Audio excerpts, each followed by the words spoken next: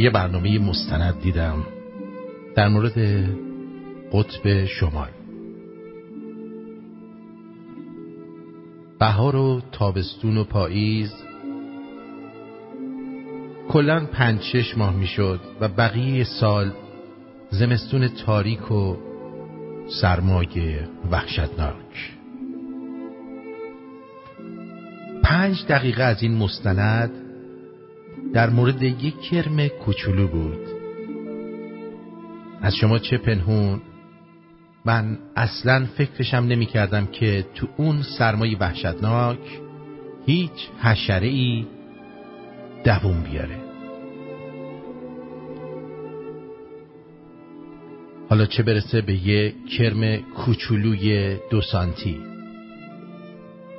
و اما قصه زندگیش خیلی عجیبه.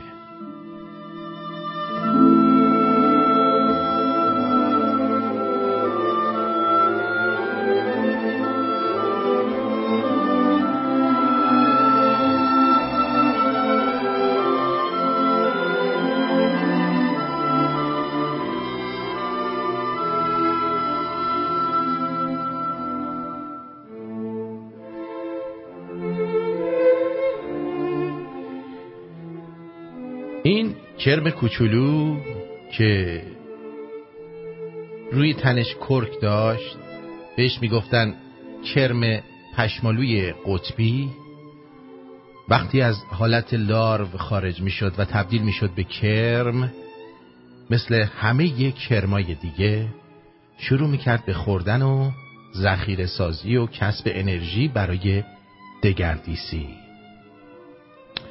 کل بهار و تابستون رو میخورد، ولی اونقدر وقت کم بود که زمستون از راه میرسید و اون هنوز آماده نبود. سرما می اومد و بالی نداشت واسه پریدن، میخزید زیر یه سنگ و یخ میزد. اول انداماش، بعد خونش منجمد میشد. بهار که می اومد با گرم شدن هوا یخ اونم وا میرفت و دوباره زنده میشد و دوباره شروع میکرد به خوردن و اندوختن تا بتونه پروانه بشه. ولی خیال باطل تو بهار دومم وقت کم میاره. بازم زمستون و دوباره مرگ.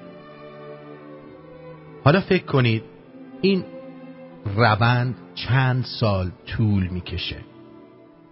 14 سال. فکرشو بکنید 14 بار بمیری و زنده شی و تلاش کنی برای پروانه شدن.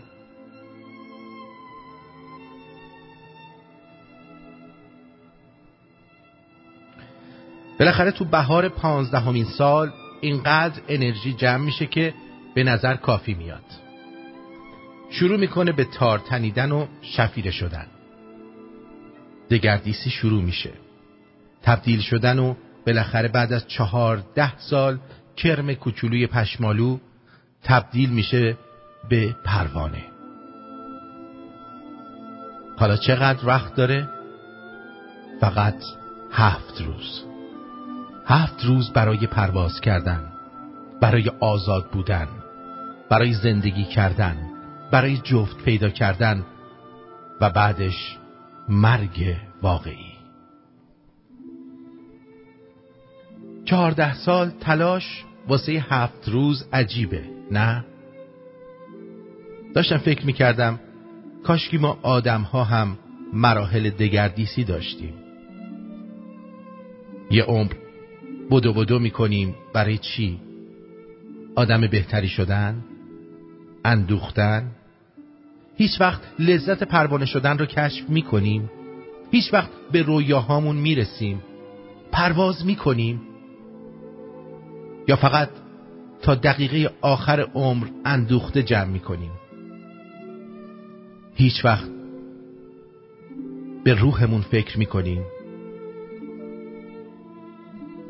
آدمی لذت رسیدن به پرواز و آزادی رو با اندوختن چه چیزی عوض کرده که هیچ وقت به قدر کافی نیست.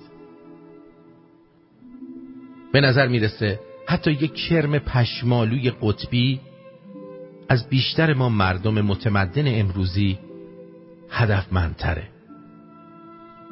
برای رویاهات بجنگ.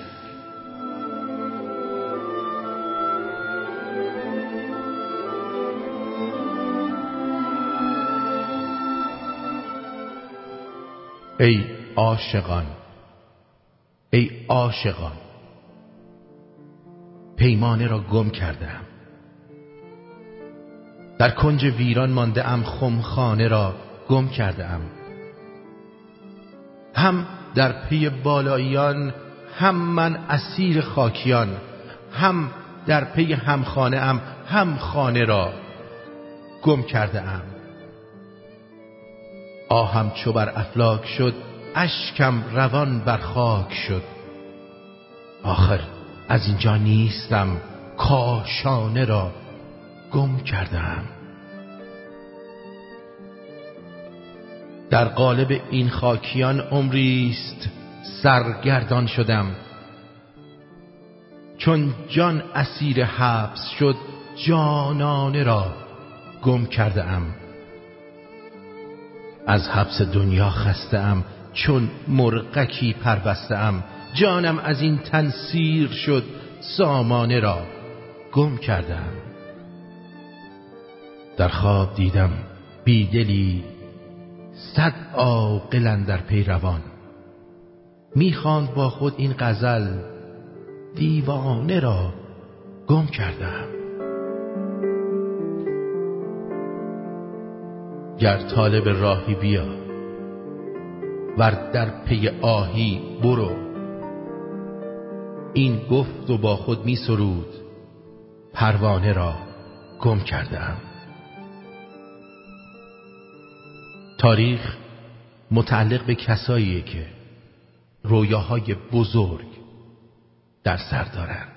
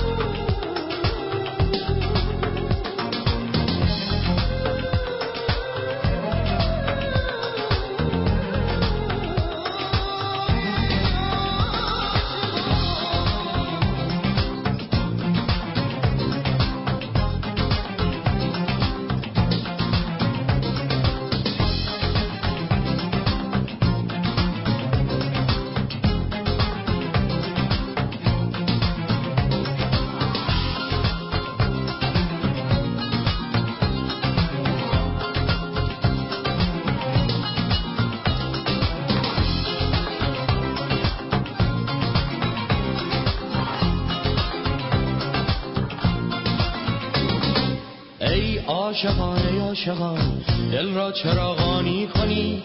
ای می فروشان شهر را انگور مهمانی کنی. معشوق من بگشوده در روی گدای خانش، تا سرکشم من جرعه‌ای از ساغر و پیمانش. بزم است و رقص است و طرب، مطرب نوایی ساز کن. در مقدم او بهترین تصنیف را باز کن. مجنون بوی لیلیم، در کوی او جایم کنی. همچون غلام خانش زنجیر در پایم کنی. ای عاشقان ای عاشقان، دل را چراغانی کنی. ای می فروشان شهر را انگور مهمانی کنی. معشوق من بگشوده در روی گدای خانه، تا سرکشم من جرعه‌ای از ساغر و پیمانش.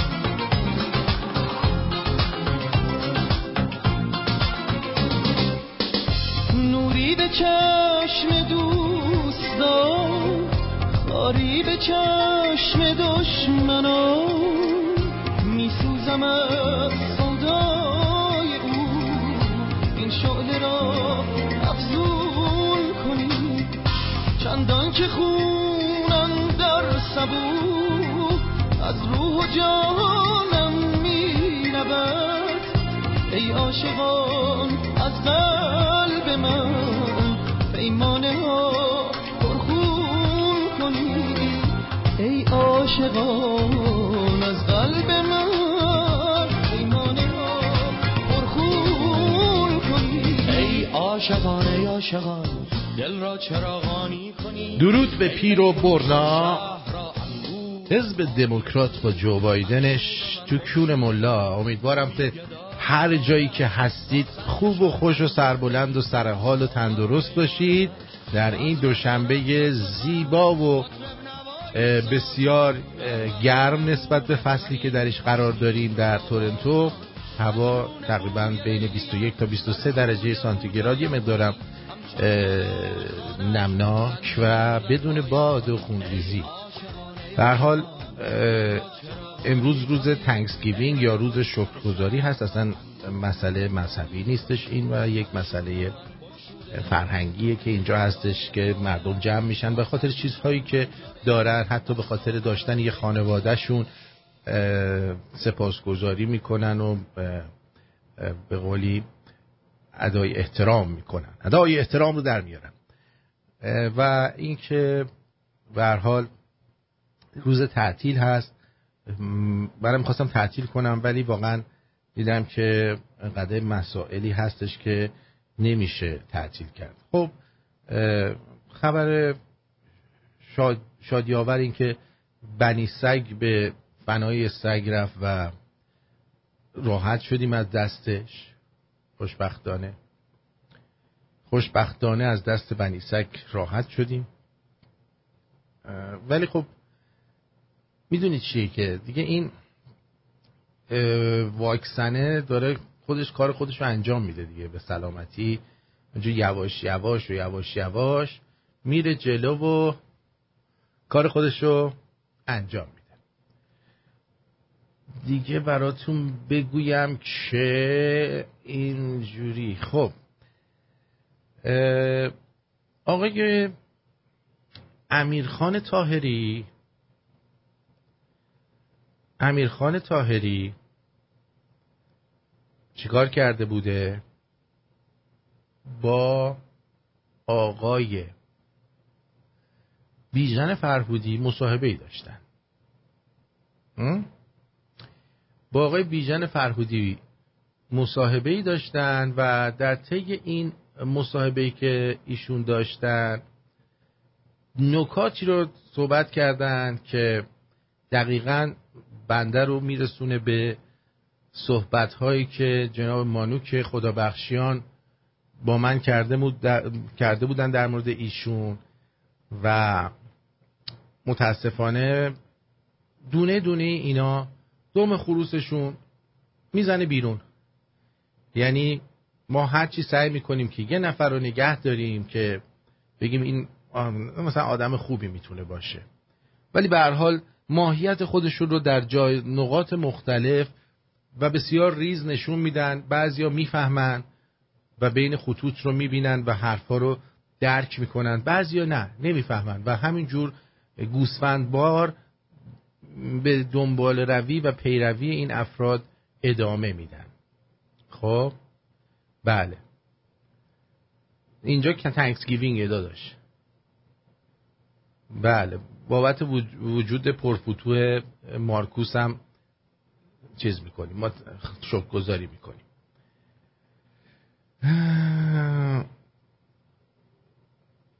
بله مثلا 2 تا از بزرگمردان تاریخ مبارزه، یکیش علی جوانمردی، یک توییت برای بنی سگ زده بود که بنی صدر مثل بسیاری از رهبران انقلاب 57 میتونست با خمینی بماند و در غارت و چپاول و ستم سهیم باشد، ولی راه دیگری در پیش گرفت ابوالقاسم مصباحی معروف به شاهد سی با همت بنی صدر در دادگاه میکونوس برای محکومیت رهبران جمهوری اسحاقی به دلیل ترور سیستماتیک نقش بسزایی ایفا کرد. روانش شاد. اون یکی هم نفر دوم مجاهد تواب بنی صدر ایرج مستاقی. بنی صدر اولین رئیس جمهوری ایران درگذشت. بختیار را ستایش میکنم به خاطر پذیرش نخست وزیری و 36 روز حکومتش. بنی صدر رو ستایش میکنم به خاطر نگفتنش به خمینی و قدرت. آفت الله منتظری رو ستایش میکنم به خاطر ایستادگی در مقابل استاد و مرادش خمینی و دفاع از حق زندانیان سیاسی. و من در جواب این دو نفر نوشتم واقعا مثل هر دوی شما بزرگ مردی بود. لحظه ای از میهن فروشی و دروغ و ریا غافل نشد و تا آخرین لحظه عمرش اسرار مگو رو فاش نکرد و چون یک شپش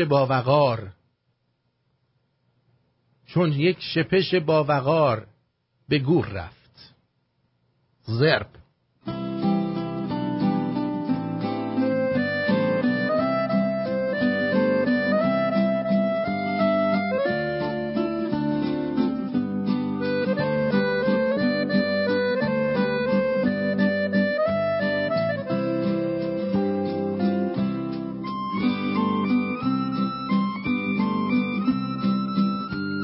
اما بریم سر آقای امیرخان طاهری که از اساتید برجسته روزنامه نگاری به هر حال بچه مشترک تمام تلویزیون ها و رادیوهای برانداز، صاحب سبک، صاحب عقیده، بسیار فهمیده، دارای فرهنگ لغات بچه تهرونی و بانمک، مردی با سواد و بسیار نکته سنج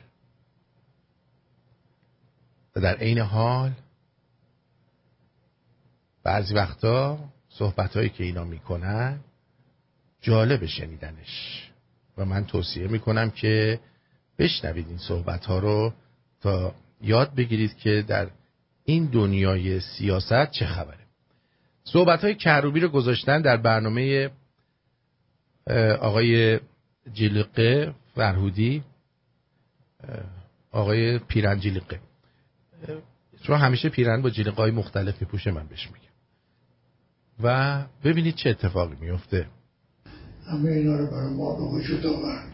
علاوه بر این، برای آدمی که 10-11 سال مثلا در حصر بوده، مهدی کروبی خیلی سرحال و قبراق به نظر می رسید. ارزیابی شما چیه از این به اصطلاح پپسی باز کردن آخوندها برای همدیگه؟ خب ایشون که میگه که خیلی قبراق به نظر می رسید، در حصر بوده. خب در حصر بوده، تو خونش بوده. حالا شما نمیدونی که جای دیگه هم بردنش یا نبردنش، زندان که نبوده که، در حصر بوده. گفتم برو استراحت کن فعلا. حالا ببینید جواب استاد مسلم سیاست جناب طاهری نازنین که با مانوک خدابخشیان عالی جناب مانوک ایشون رو موازی سازی کردن و پدرشون فکر می‌کنم ابوالقاسم اسمش بوده، ابوالقاسم طاهری، انانسر ملکه الیزابت بودن. یعنی شما میرفتی قبلا فیلم توی سینما ببینی، انانسریشون می اومدن و میگفتن ارتش قدرتمند انگلستان، سلطنتی انگلستان زیر نظر ملکه الیزابت در فتح جای جای جهان به فلان، یعنی اینجوری خایمال ملکه بوده. خب بفرمایید. ولی اولا خروج آقای کروبی از حذف به نظر من پدیده مثبتی است، برای اینکه کروبی با همه صدماتی که به ایران زده، با همه خیانتایی که به ایران کرده، در این زمینه مظلوم بود. یعنی با همه خیانت‌هایی که کرده، با همه صدماتی که به ایران زده، در این زمینه مظلوم بودن ایشون. خیلی مظلوم بود از نظر آقای طاهری. در حبس قرار داشت به طور غیرقانونی بدون اینکه محاکمه. یعنی از نظر ایشون در حکومت اسلامی قانون هست، ولی این یه نفر رو به صورت غیرقانونی حبس کردن. الان ما خودمون به قول فرشاد جان 2 ساله به خاطر کرونا تو حبس قرار داریم. خود ما میدونی؟ خود ما به شخصه 2 ساله که در حبس هستیم. خب میفرمودید استادیو شده باشه بدونی که حتی متهم شده باشه به چیز.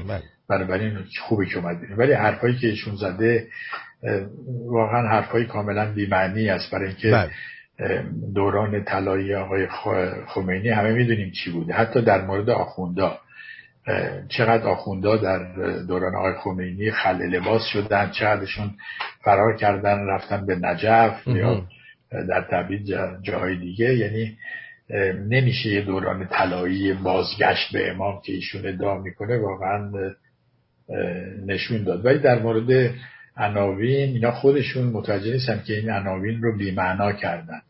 برای که می‌بینید برای اینکه آیت الگنده و اینا معنی داشته و اینا بی‌معنیش کردن. بله، شیعه سنتی در روحانیت شیعه سنتی هیچ وقت هیچ مرجع تقلیدی یا آیت الله یا مجتهد بزرگی نمیومد به خودش بگه آیت الله. همیشه می‌نوشتن الاخر، یعنی من کمترینم، یا فقیر، حتی امضا می‌کردن فقیر، و حد اکثر میگفتن مثلا سید فلان اسم خودشون میشه. آقای بروجردی هیچ وقت نمیاد بگه من آیت الله العظما بروجردی هستم. بعد تمام این عناوین مقرراتی داره، قواعدی داره، اینا رو همه رو زدن زیرش. مثل دکترهای قلابی که دارن، همشون دکترن.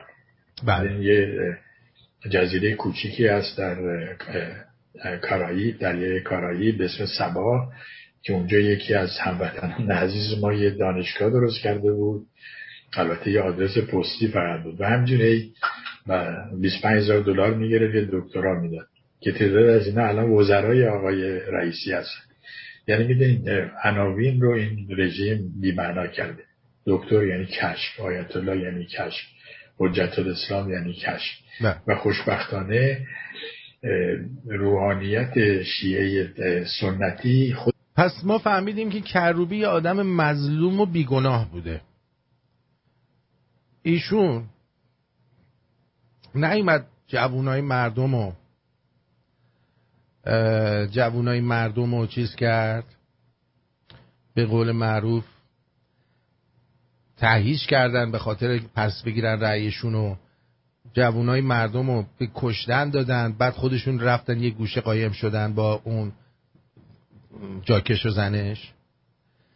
بعدش هم آقای طاهری بفرمایید کدوم آخوند در زمان خمینی خلع لباس شد ما خبر نداریم؟ در زمان خمینی دوران طلایی بود، هر کی دلشون میخواست اعدام میکردن، هر بلایی میخواستن سر مردم میآوردن. معلومه برای آخوندها این طلایی بود. بعد اون وقت شما آزاد شدن این یارو رو به فال نیک میگیرید؟ از کی تالا؟ هیچ دولتی حاضر نیست منابع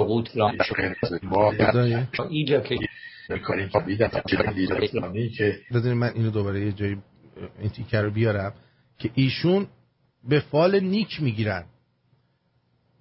نیک میگیرن و خیلی خوشحالن که گویا ایشون آزاد شده.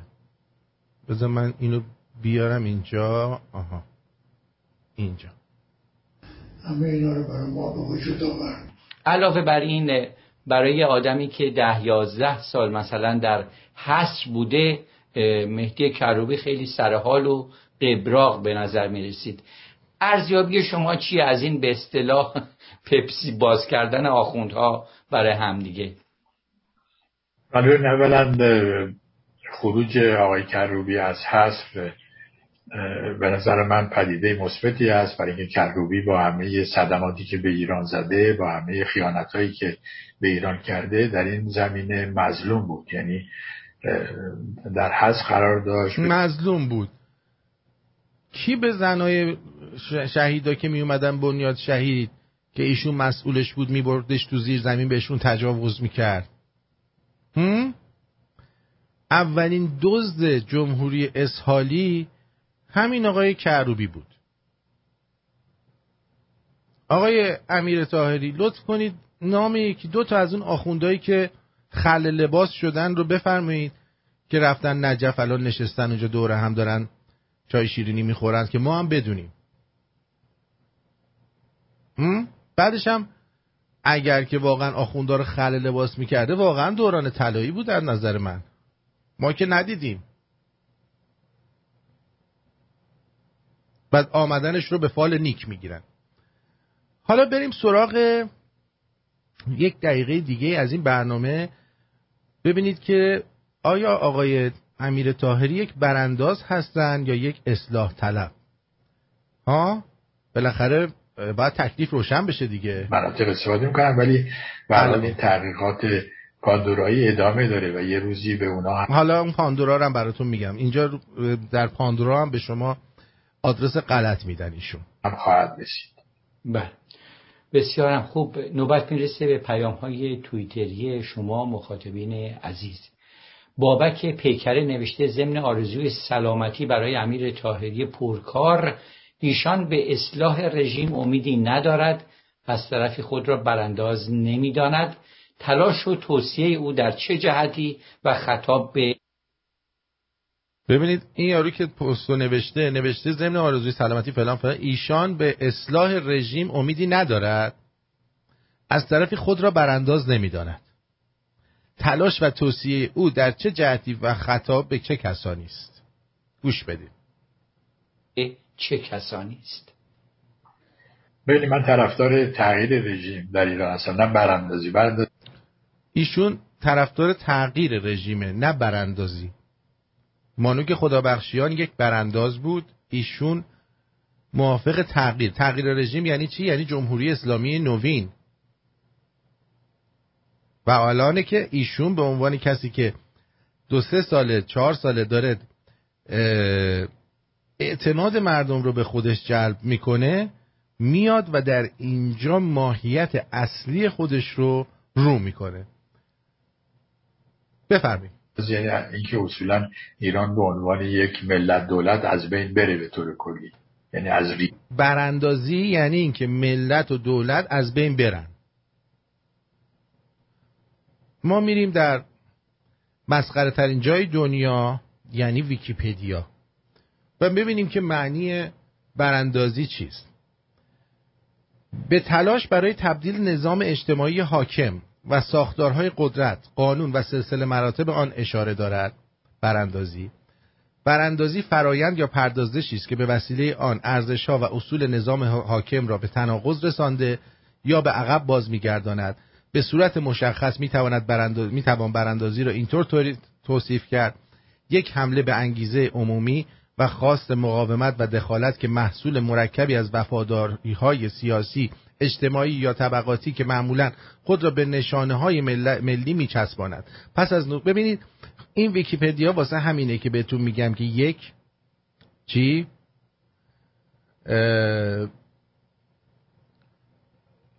جای الکیه.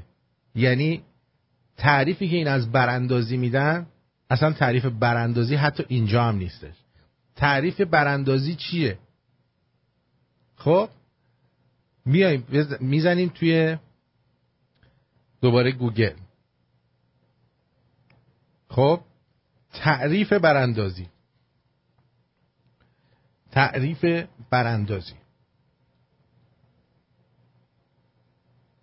بفرم. حالا میبینید که براندازی چیست. اینا حالا مثلا یه دونه از وبسایت‌های داخلی اومده اینجا نوشته: در تعریف کاربردی از براندازی، نوع نگاه به قانون، نقش اساسی بازی میکنن. یعنی همه درگیری ها از آنجا شروع می شود که یا رژیم حاکم قانون را زیر پا میگذارد و یا ادعای نیروی برانداز آن است که رژیم قانون را رعایت نمی کند. محاربه و براندازی با به کارگیری اسلحه و آلت حرب ملازمه دارد.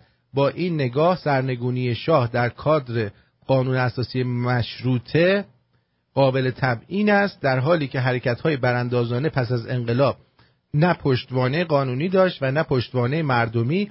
بنابراین مخالفت‌های قانونی با سیاست‌های حاکم نمی‌تواند با براندازی یکسان شمرده شود. استحاله نیز براندازی نیست. برای شناخت مفهوم براندازی در تاریخ معاصر ایران باید کمی به عقب‌تر برگردیم و ریشه‌های تاریخی این موضوع را در مقطع حکومت رضاخان ارزیابی کنیم. این چیزی که یعنی هیچ کدوم از این وبسایت‌ها به هیچ عنوان نمیان یک معنی درست از براندازی به شما بگن. تغییر که ایشون داره میگه یعنی چی؟ جمهوری اسلامی مگه به طور خود به خود تغییر ایجاد میکنه؟ آقای فلانی، یکی از آخوندهای آواز شده حجت الاسلام جوانردی نمیدونم، نمیشناسم، با یه دکمه همه چی خود به خود عوض میشه.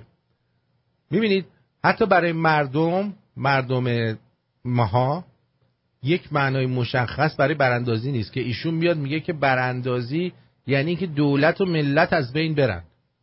کدوم دولت؟ دولتی که اشغال کرده ایران رو ایشه زده بشه. همینجور که مثلا در افغانستان امروز میبینیم که یک سرزمین بدون دولت شده. یعنی در افغانستان میشد تغییر رژیم صورت بگیره بدون ریزش سیستمیک، به اصطلاح بدون فرو ریختن. یعنی چی؟ یعنی سیستم آخونده فرو ریزی نکنه. ببین الان سیستم جمهوریه که بود در افغانستان کاملا فرو ریزی کرد و کی اومد؟ اینا اومدن.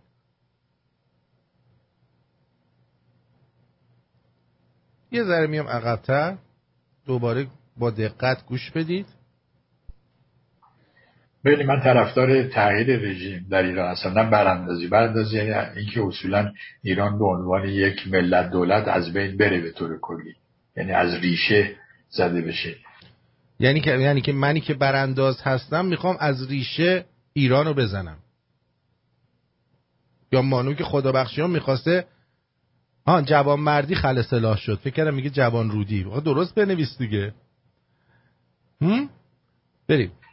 همینجور که مثلا در افغانستان امروز میبینیم که یک سرزمین بدون دولت شده. یعنی در افغانستان میشد تغییر رژیم صورت بگیره بدون ریزش سیستمیک. چرا نمیگی اصلاحات؟ چرا از کلمه اصلاحات درست استفاده نمی کنی وقتی قربون صدقه کروبی میری؟ آقای امیر طاهری، چرا شماها اینقدر تو همه چی خجالتی هستید؟ اصلاح طلب خجالتی نداشتیم که حالا اصلاح طلب خجالتی هم پیدا کردیم. آقای امیر طاهری اصلاح طلب خجالتی هستن. ما یه تجزیه طلب خجالتی داریم که آقای خسرو فروهر ابداع کننده این کلمه بودن. من هم بگم که حالا رسیدیم به اصلاح طلبان خجالتی. یکیشون آقای امیر طاهری. به اصطلاح بدون فرو ریختن یا براندازی کاملین تغییر رژیم در ایران اشتراک ناپذیره، برای اینکه رژیم کنونی در بنبست هست، ولی برای بیرون آوردنش از این بنبست نباید کل ایران رو در خطر قرار داد. و این چرا با رفتن این رژیم کل ایران در خطر قرار میگیره؟ چرا مردم رو میترسونید از این قضیه؟ چه اتفاقی میفته با رفتن طالبان؟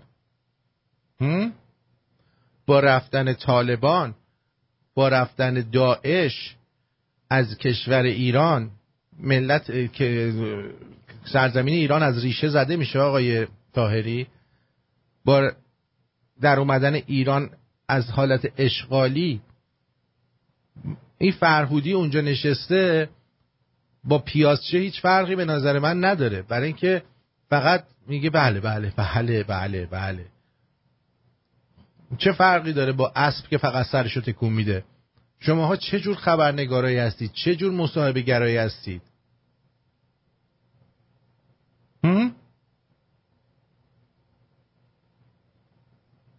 کار رو باید خود مردم ایران بکنن، همونجور که خدمتتون گفتم. چیکار بکنن مردم ایران؟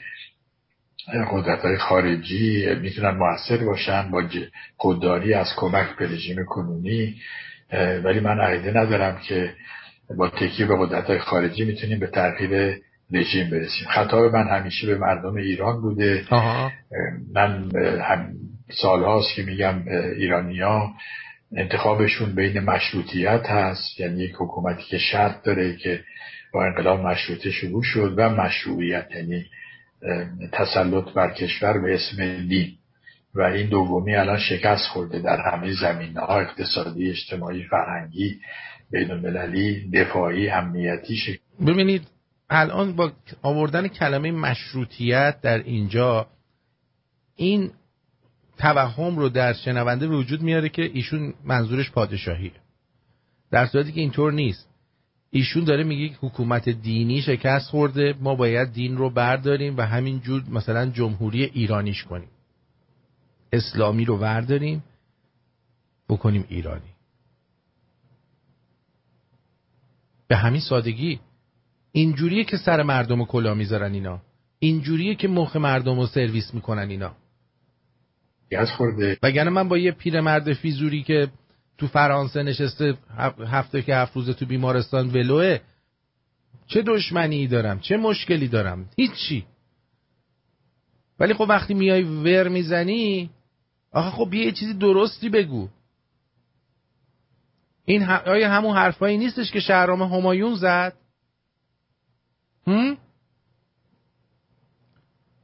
آیا این همون صحبت‌هایی نیست که شهرام همایون زد و گفت ما باید اسلامش رو برداریم و قانون اساسی رو عوض بکنیم؟ فقط قسمت چیزش رو بذاریم؟ ایشون منظورش نظام مشروطه پارلمانی بدون شاه هست، یعنی همون جمهوری ایرانی در حقیقت. حالا با وجود این آخوندا آیا اصلا ایرانی مونده که بخواد از این خرابتر بشه یا از ریشه زده تر بشه؟ آیا امیر طاهری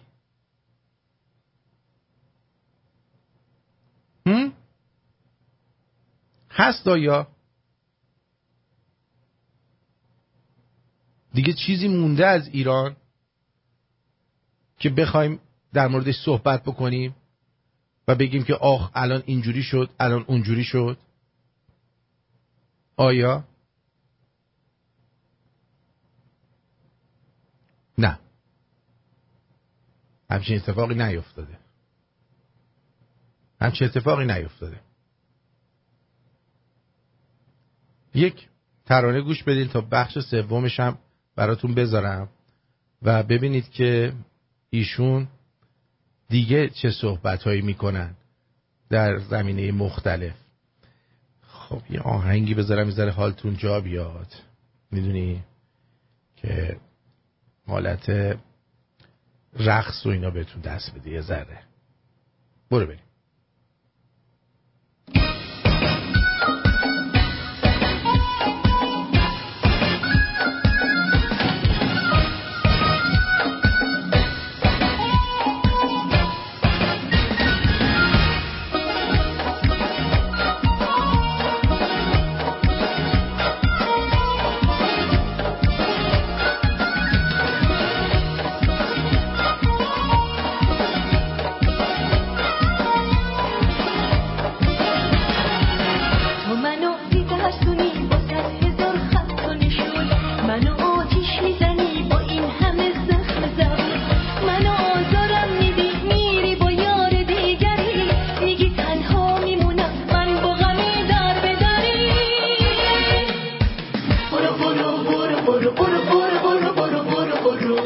برو برو برو برو برو برو برو برو برو برو یارت نمیشم گرفتارت نمیشم یارت نمیشم گرفتارت نمیشم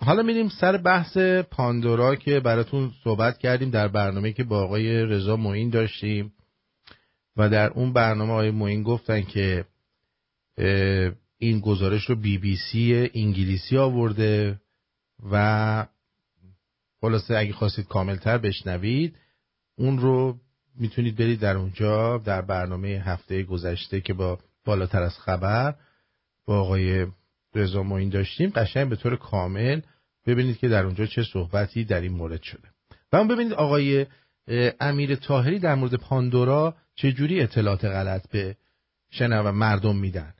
اسناد پاندورا و اون اینکه چرا تو این اسناد که اسامی برخی از رهبران و ثروت‌های مخفی اونها فاش شده، مثل همین آقای الهام علیوف که شما بهش اشاره کردین که ظاهراً در لندن مقادیر زیادی ملک و املاک داره، هیچ نامی از مقامات اختلاسگر دمکلفت جمهوری اسلامی مثل مجتبی خامنه‌ای، محمد باقر قالیباف، محسن رضایی و لاریجانی ها و 10 نفر دیگه که حتی اسامیشون رو ممکنه ما ندونیم مشاهده نمیشه. اینجا فرهودی سوال خوب میپرسه.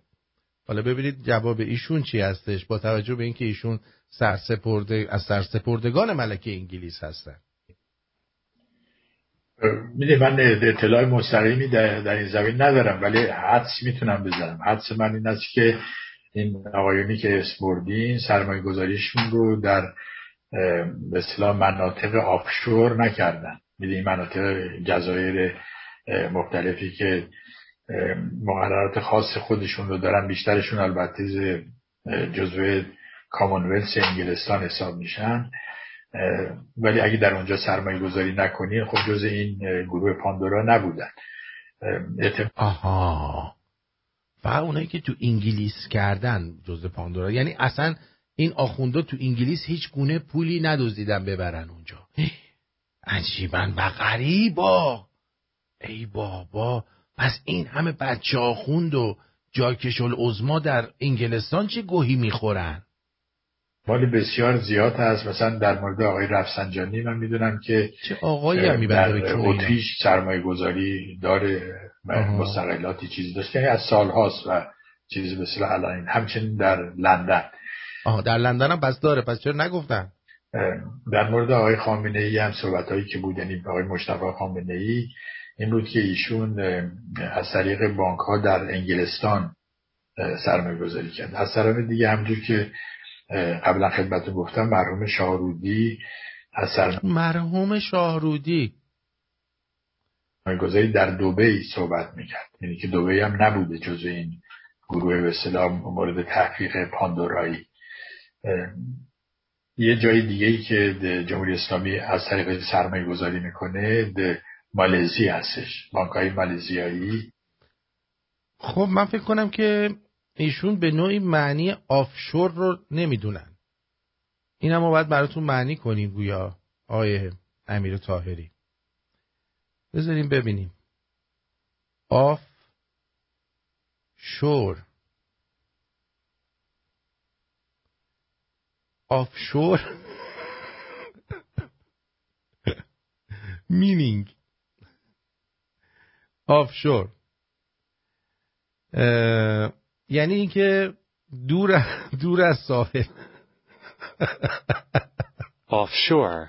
Offshore.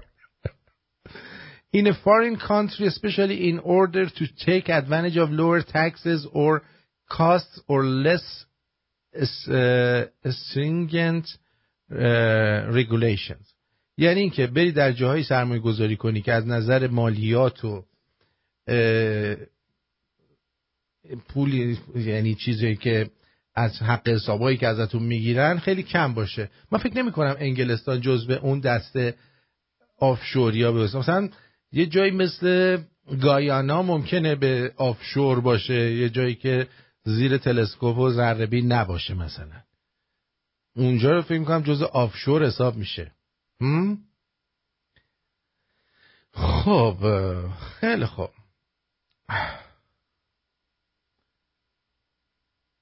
بریم بقیه‌اش هم بشنویم و بعدش دیگه پروندهشو ببندیم. بسیاری از یا بخش مهمی از سرمایه‌گذاری رهبران جمهوری اسلامی رو اداره میکنن. بعد یه بانک ایتالیایی بود که اصولا در این زمینه متخصص بود و یه بانک اتریشی. به هر حال گزارش پاندورا همینطور که الان هم آقای رضا معین برای من نوشتن در مورد اصلا آفشور اکانت‌ها یا اکانت‌هایی که یا حساب‌هایی که بخواین قایمکی از تکس و اینا مالیات و اینا فرار کنن اصلا نبود. که ظاهرا از سال گذشته دیگه فاصله گرفتن، هم ایتالیایی هم اتریشی زیر فشار آمریکا فاصله گرفتن از جمهوری اسلامی. برای سرمایه گذاری شما لازم نیست برین به جزیره ترک اند کیکوس مثلا یا جزایر دیگه‌ای. خود سیتی آف لندن جای خیلی خوبی هستش برای پولشویی. بورس فرانکفورت جای خوبی هست. اصلا فهمیدین چیا گفتش ایشون گفت چرا در پاندورا اسم اینا نیومده. ایشون داره میگه که مثلا آب شورت ما خوردیم با نون اضافه و خیلی هم خوبه که بیاین انگلیس پولاتونو بیارید، چرا که نه، برای پولشویی خیلی خوبه. اصلا سوال این بود، پرسش این بود، اصلا پرسش این بود که در گزارش پاندورا که ساخته BBC هست چرا حرفی از بقیه سیاستمدارا زده نشد؟ که در انگلستان چیز کردن که خودت الان گفتی رفسنجانی بوده، نمیدونم مجتبی خامنه ای اومد اونجا زنشو داد حامله کردن براش. حالا کی کرد نمیدونیم، میگن مستر بین، بعضی هم گفتن بن هیل کرد بعدم کشتنش بن هیلو، چون بچهش خیلی زاغ و بوره اصلا، نه شبیه هیچ کدومشون نیست. بچه رو دیدی هیچ وقت نشون نمیدن بچه مجتبی رو. خب شما دیدید بچه مجتبی رو، ولی من خبر دارم یه بچه زاغ و بوره تمام انگلیسی. یعنی اگه چیز نکنیم ما میگیم مثلا ریچارد یا اون یارو ریچارد کردتش، بالاخره زنشو زیر یکی از این انگلیسی‌ها خوابونده بود تا بتونه بچه دار کنه. چون اینا که با لوله اینا راضی نمیشن، سنتی هن. خیلی سنتی هن. خب چی شد؟ ما اصلا در مورد آب شورت صحبت نمی کردیم، داشتیم در مورد این صحبت می کردیم. یعنی پرسش این بود که چرا اسمی از اینا BBC نبرده و فقط پوتین و مثلا اردوغان و این یارو الهام خانوم رو گفته؟ چرا؟ ولی ایشون میزنه به صحرای کربلا، دقیقاً عین آخوندا. بانک‌های اتریشی حاضرن بهتون کمک کنن در سنگاپور. داره به آخوندا میگه که اگه میخوایم سرمایه گذاری کنید در انگلیس بکنید، در بانک‌ها اینجوری، در فرانکفورت فلان اینا، داره آدرس میده بهشون که کجا بیایید سرمایه‌هاتون رو بذارید. یاد گرفتید؟ حالا باز بیاید بگیم مثلا آرتین فلان. آرتین چرا امیر طاهری رو نمیاری؟ امیر طاهری شمارش هم به من داده، بیشتر از 1 ساله که تماس بگیرم بیاد توی برنامه ما، ولی من این کار رو نکردم.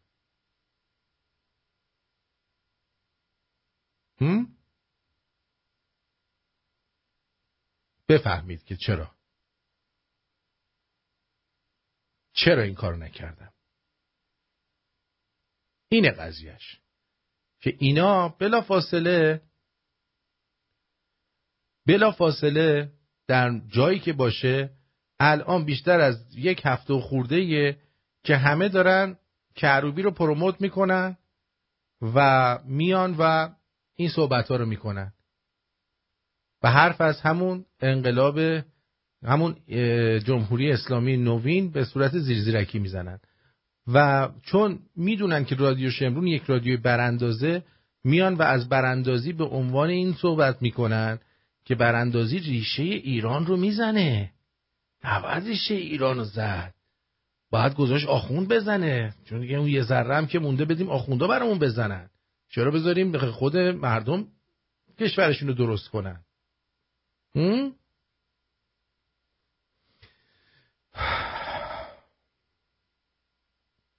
این مملکتی که ما داریم و اینم آدمای مثلا با سوادمون هستن. چند روز پیش بود که ایشون اومد معذرت خواهی نوشت که چرا در زمان شاه که ایشون در روزنامه ها قلم می زدن نیومدن و از شاه دفاع نکردن. مثلا میخواست خودش رو توجیه کنه. این میهن فروشی ها حداقل تو رادیو شمرون دستشون رو میشه و ما نمیذاریم که شماها همینجوری راحت مردم رو گول بزنید. متوجه این چی میگم؟ تا وقتی حداقل ما اینجا هستیم و داریم نفس میکشیم، نمیذاریم که امثال شما آقای امیر طاهری بیاین و با حرفای قلمبه سلمبه مردم رو بخواین خر بکنید و چرت و پرت به کون مردم ببندید. اینه فرق رادیو شمرون با جای دیگه. اینه، یادتون باشه فرقش اینه. حالا بعضیا متوجه نمیشن اینو، یارو میاد مثلا یه برنامه گوش میده، بعد میگه این رادیو شما بیشتر به رادیوی تئوری توطئه میخوره تا برنامه خنده‌دار. آره، هر وقت ننت شورتشو کشید پایین ما میشینیم به لالنگون ننت میخندیم که تو بفهمی برنامه کمدی و خنده‌دار یعنی چی. دیوس خان.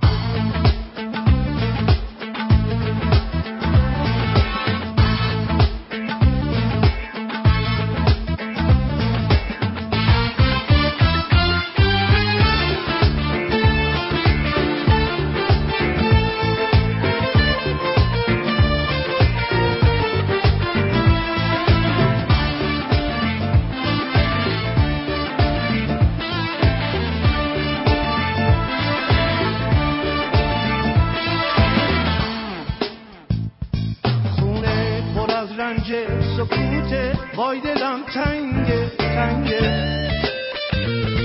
گلهای باغچه پیش چشمم وای چه بیرنگه بیرنگه، گل توی گلدون باز دوباره داره میره، راه نفس رو بغض دیدار تو میگیره، روزی به چشم تو من بهترین بودم، عاشق ترین بودی، عاشق ترین بودم، روزی به چشم تو من بهترین بودم، عاشق ترین بودی، عاشق ترین بودم.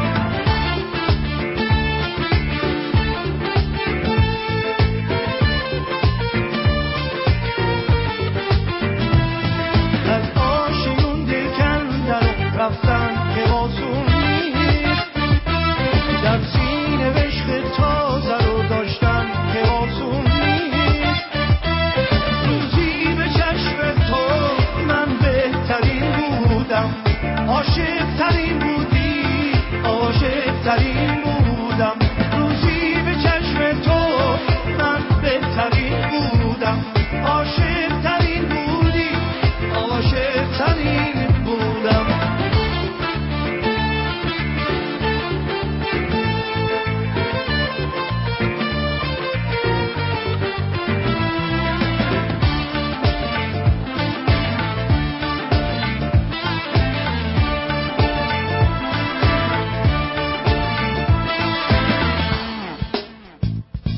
خونه پر از رنج سکوته، وای دلم تنگه تنگه، گلهای باغچه پیش چشمم وای چه بیرنگه بیرنگه، گل توی گلدون باز دوباره داره میره، راه نفس رو بغض دیدار تو میگیره، روزی به چشم تو من بهترین بودم، عاشق ترین بودی، عاشق ترین بودم، روزی به چشم تو من بهترین بودم، عاشق ترین بودی، عاشق ترین بودم. خب دلم تنگه رو شنیدید از شهرام شب پره. و اما یه بچه بسیجی ببینید درباره خانم‌های ایرانی چه صحبتی میکنن. خب ببینید ما دوست داریم با عراقی‌ها ازدواج کنیم، عراقی‌ها هم دوست دارن با ایرانی‌ها ازدواج کنن و اونا علاقهشون به دختران ایرانی بیشتره نسبت به ما و ما هم علاقمون به دختران عراقی نسبت به خود اینا بیشتره. پس اگر بیایم ازدواج بین دو کشور رو راه بندازیم، هم دخترای ما شوهر میرن هم دخترای اینا بیشتر شوهر میرن و کلن انسان دوست داره مثلا همونجوری که با محارم خودش زیاد دوست نداره ازدواج کنه،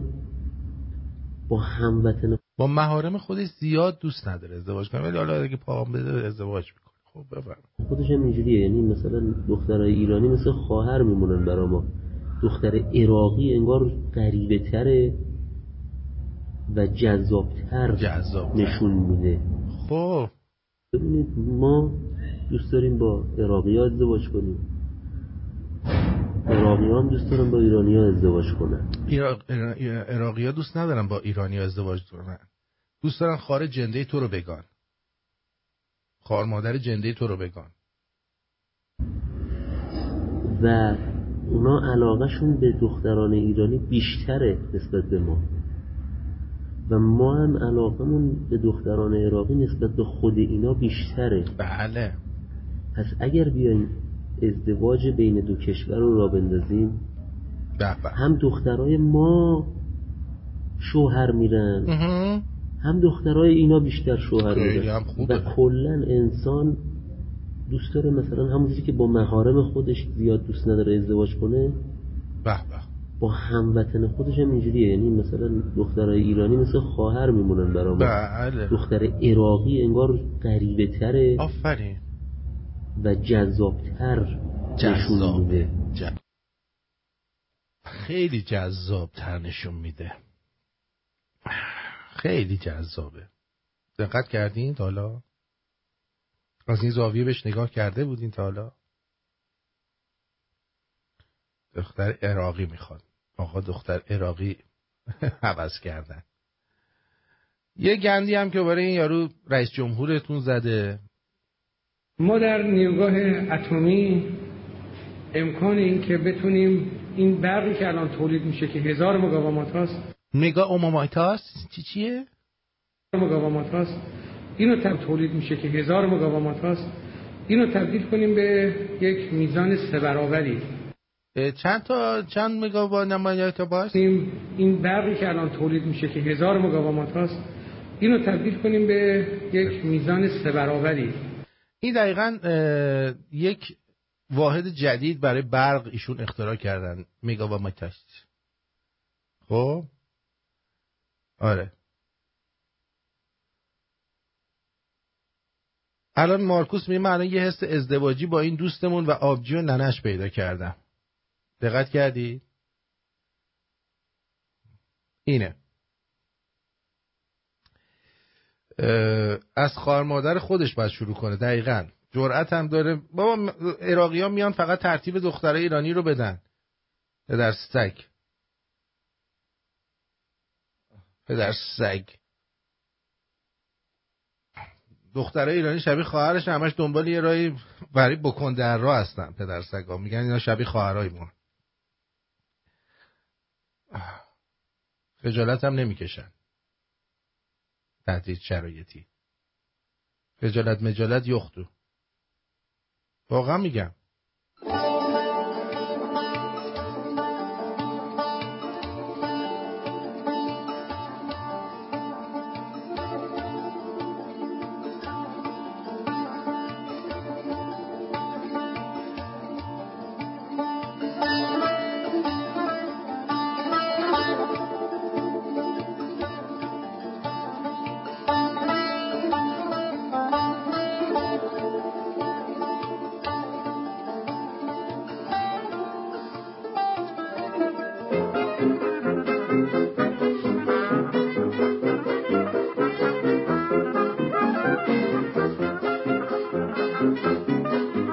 کفترباز میگه مارکوس بیا با هم باجناق شیم که فامیل نشیم.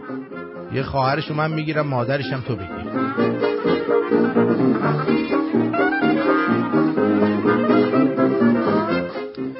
آبادانی اعصابش خورد بود. دوستش گفت خب چته؟ و زنم کرونا گرفته باید بستریشه، این نبرمش دکتر میمیره. من اون پولامو جمع کرده بودم یه عینک ریبون بخرم، حالا نمیدونم چی کنم، عینک بخرم یا زنم ببرم دکتر. دوستش یکم فکر میکنه میگه ولی خودمونی ما، عینک ریبون، پیرن مشکی، سر خاک، خدایش خیلی بد میاد.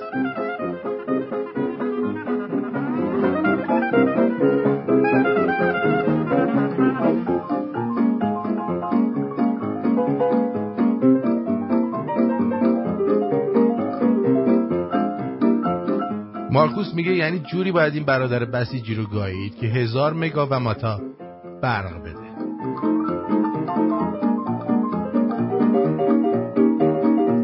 مهدی هم میگه مارکوس برو تو صف شلوغ نکن، تو نوبت باش.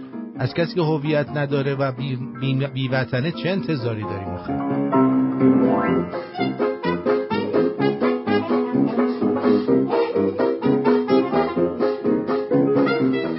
امیدوارم در زندگی مثل چراغ راهنمایی باشی، دلت سبز، لبت قرمز، رو دشمنات زرد، اون میله سمتری هم تو چونت باشه تا هیچ وقت کمرت پیش نامردا خم نشه.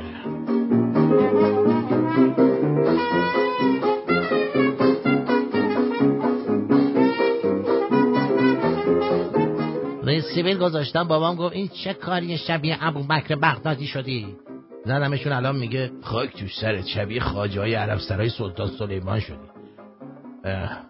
فصل کولر نیست فعلا، نمیدونه به چی گیر بده.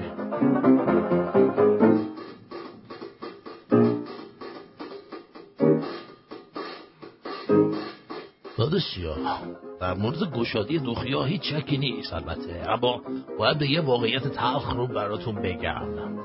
نسل شما هم همه فندقی از آب در اومدی که بابا.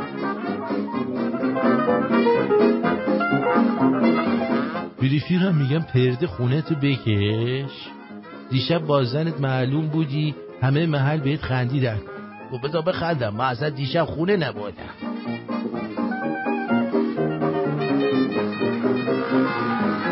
آره یارو میاد میگه دختراتونو بدین به عراقی‌ها، وقت امیر طاهری میاد میگه اینا رو یه واقع براندازی نکنید، زندگی خراب میشه، موقع ایران خراب میشه، اینا رو براندازی نکنید. میگن پیر مرد هافافو خفه شو.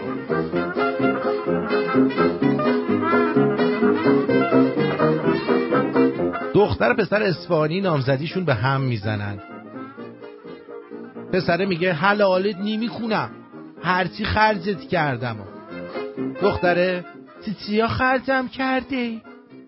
از روزی اول تک زنگ میزدی که زنگت بزنم، روزی 5 تومن کارت شارژ منو کارت شارژ منو تیغ میزدی، میرفتیم بیرون میبردیم لبی رود خونه، میگفتی هوا بخور، هوا خوب است. یه بارم بردیم کافی شاپ، افتتاحیه کافی شاپیه بود، مفتی بود، برامون دیگه چی میگویی؟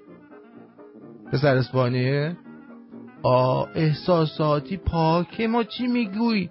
خرجت کردم.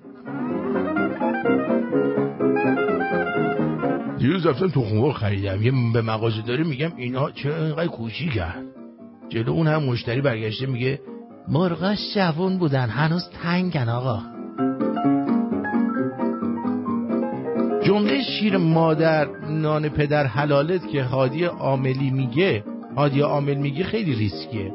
وسط هیجانش یه اشتباهی بکنه، یه توپق بزنه، خودشو صدا سیما رو میفرسته. آره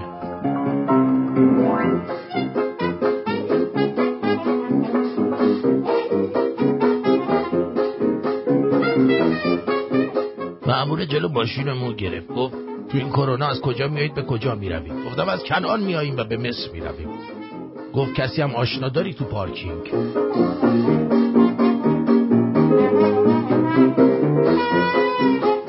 پسر نوشته به من دل نبند، من از نسل بادم.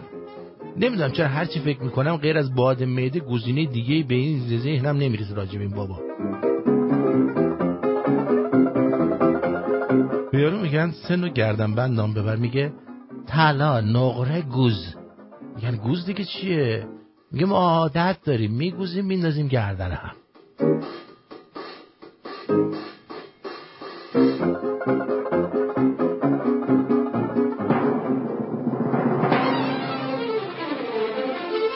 یکی از فانتزیام تو روز عروسیم اینه که وقتی همه دارن میرفتن میکروفون رو بگیرم بگم چیز خلا من قراره بکنم، شما چرا خوشحالی؟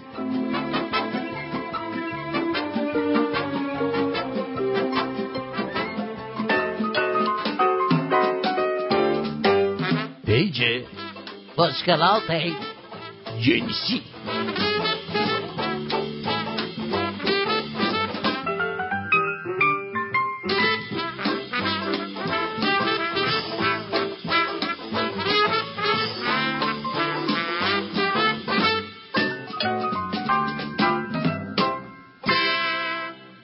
میخواستم بدونم چرا بعضی از آقایون سکس در روشنایی یعنی با لامپ روشن بیشتر دوست دارن و دوست دارن که شریک جنسی همش تو چشاشون نگاه کنه و چش تو چش باشن. و اما کامنت های ملت غیوره همیشه در استیج.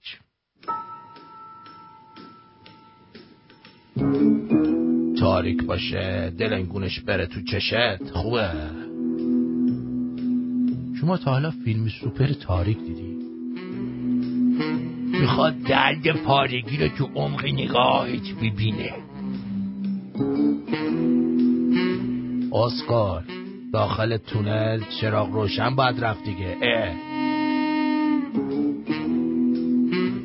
خب از شوهرت خوشت نمیاد مشکل خودتی که نمیخوای چش تو چشش بشی ها. چون انقلاب ما انفجار نور بود دیگه. اگر شما از اون دست خانمایی هستی که میگی چشاتو ببند تا لباسمو در بیارم آیا؟ خیلی بده یکی تو چشات نگاه کنه بعد بگیره بکونتت. خب چسخال میخواد سوراخو پیدا کنه تو چقدر نفهمی. هیچ چیز و شعری به ذهنم اونم ذهن شریفم خطوری نکرد که بیام بگم. همه چه باید شفاف باشه تا فردا نزنی زیرش. خب میخوایم ببینیم چی گویی داریم میخوریم. دیگه چه خبر؟ محض احتیاط میخوان سالا رو تو بیراه نفرستن.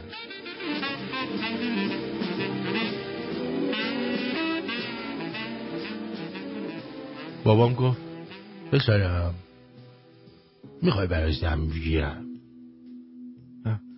چون خیلی تنها و افسردم اینو میگی؟ یه دقیقه دست از تو شورتت درار تا برات توضیح بدم پسرم. بیشعور میدونی چی میگه؟ زشته. وصال امیری. هر کجا پا میذاری منو یادت بیاری تحت تعقیب منی دیگه راهی نداری. هر کجا پا میذاری منو یادت بیاری تحت تعقیب منی دیگه راهی نداری. همش تو رو میخوام بیام دنبالت اگه بیفتی تو دام بیام آی به حالت.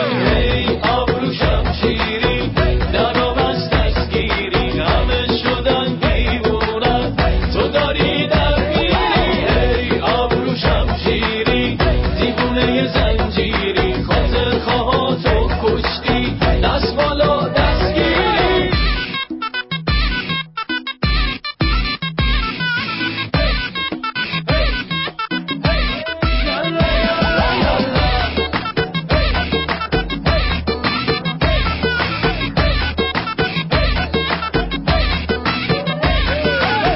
سوژه خاص منی توی رادار منی به پا خبتی نکنی منو دورم بزنی. سوژه خاص منی توی رادار منی به پا خبتی نکنی منو دورم بزنی. همش تو رو میخوام بیام دنبالت اگه بیفتی تو دام بیام آی به حالت.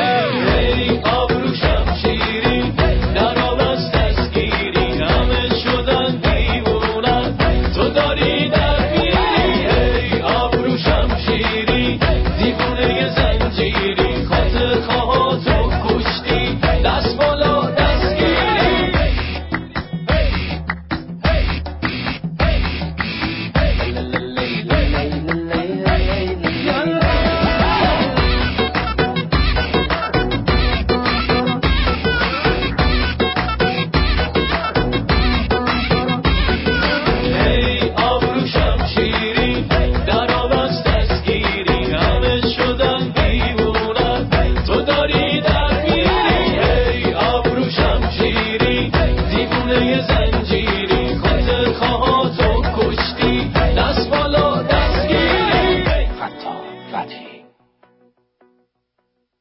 خب اینم از آهنگ ابرو شمشیری از وصال امیری. یه سر بزنیم به واتساپ برنامه ببینیم در واتساپ چی گفتید شما. موردار و بچه دار موبایل واتساپ و برداریم خبرهای تازه پیام‌های جدید عکس‌های جدید میشه داری امشب و همیشه تنها در رادیو شمرون میشه داری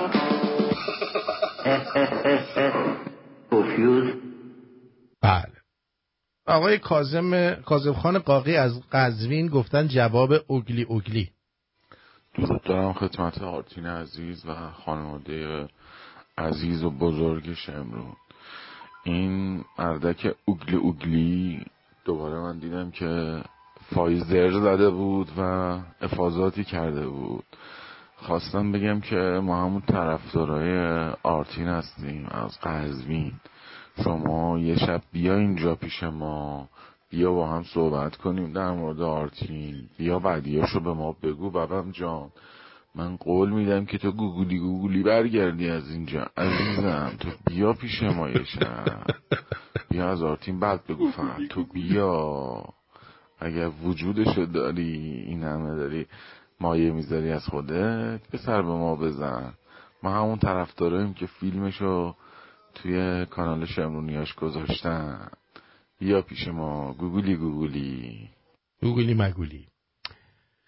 مقاله در مورد پروژه هک انسان هیومن هکینگ.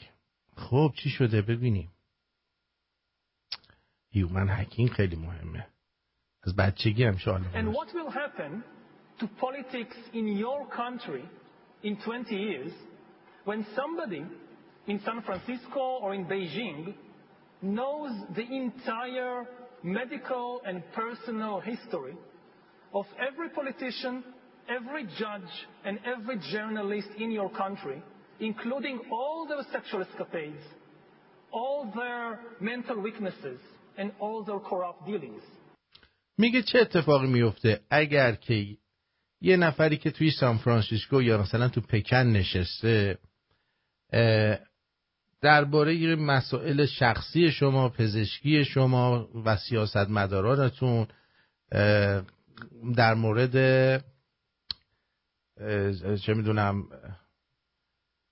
قضاتتون، حتی مسائل ماجراجویی‌های جنسیشون و همه رو اطلاع داشته باشه.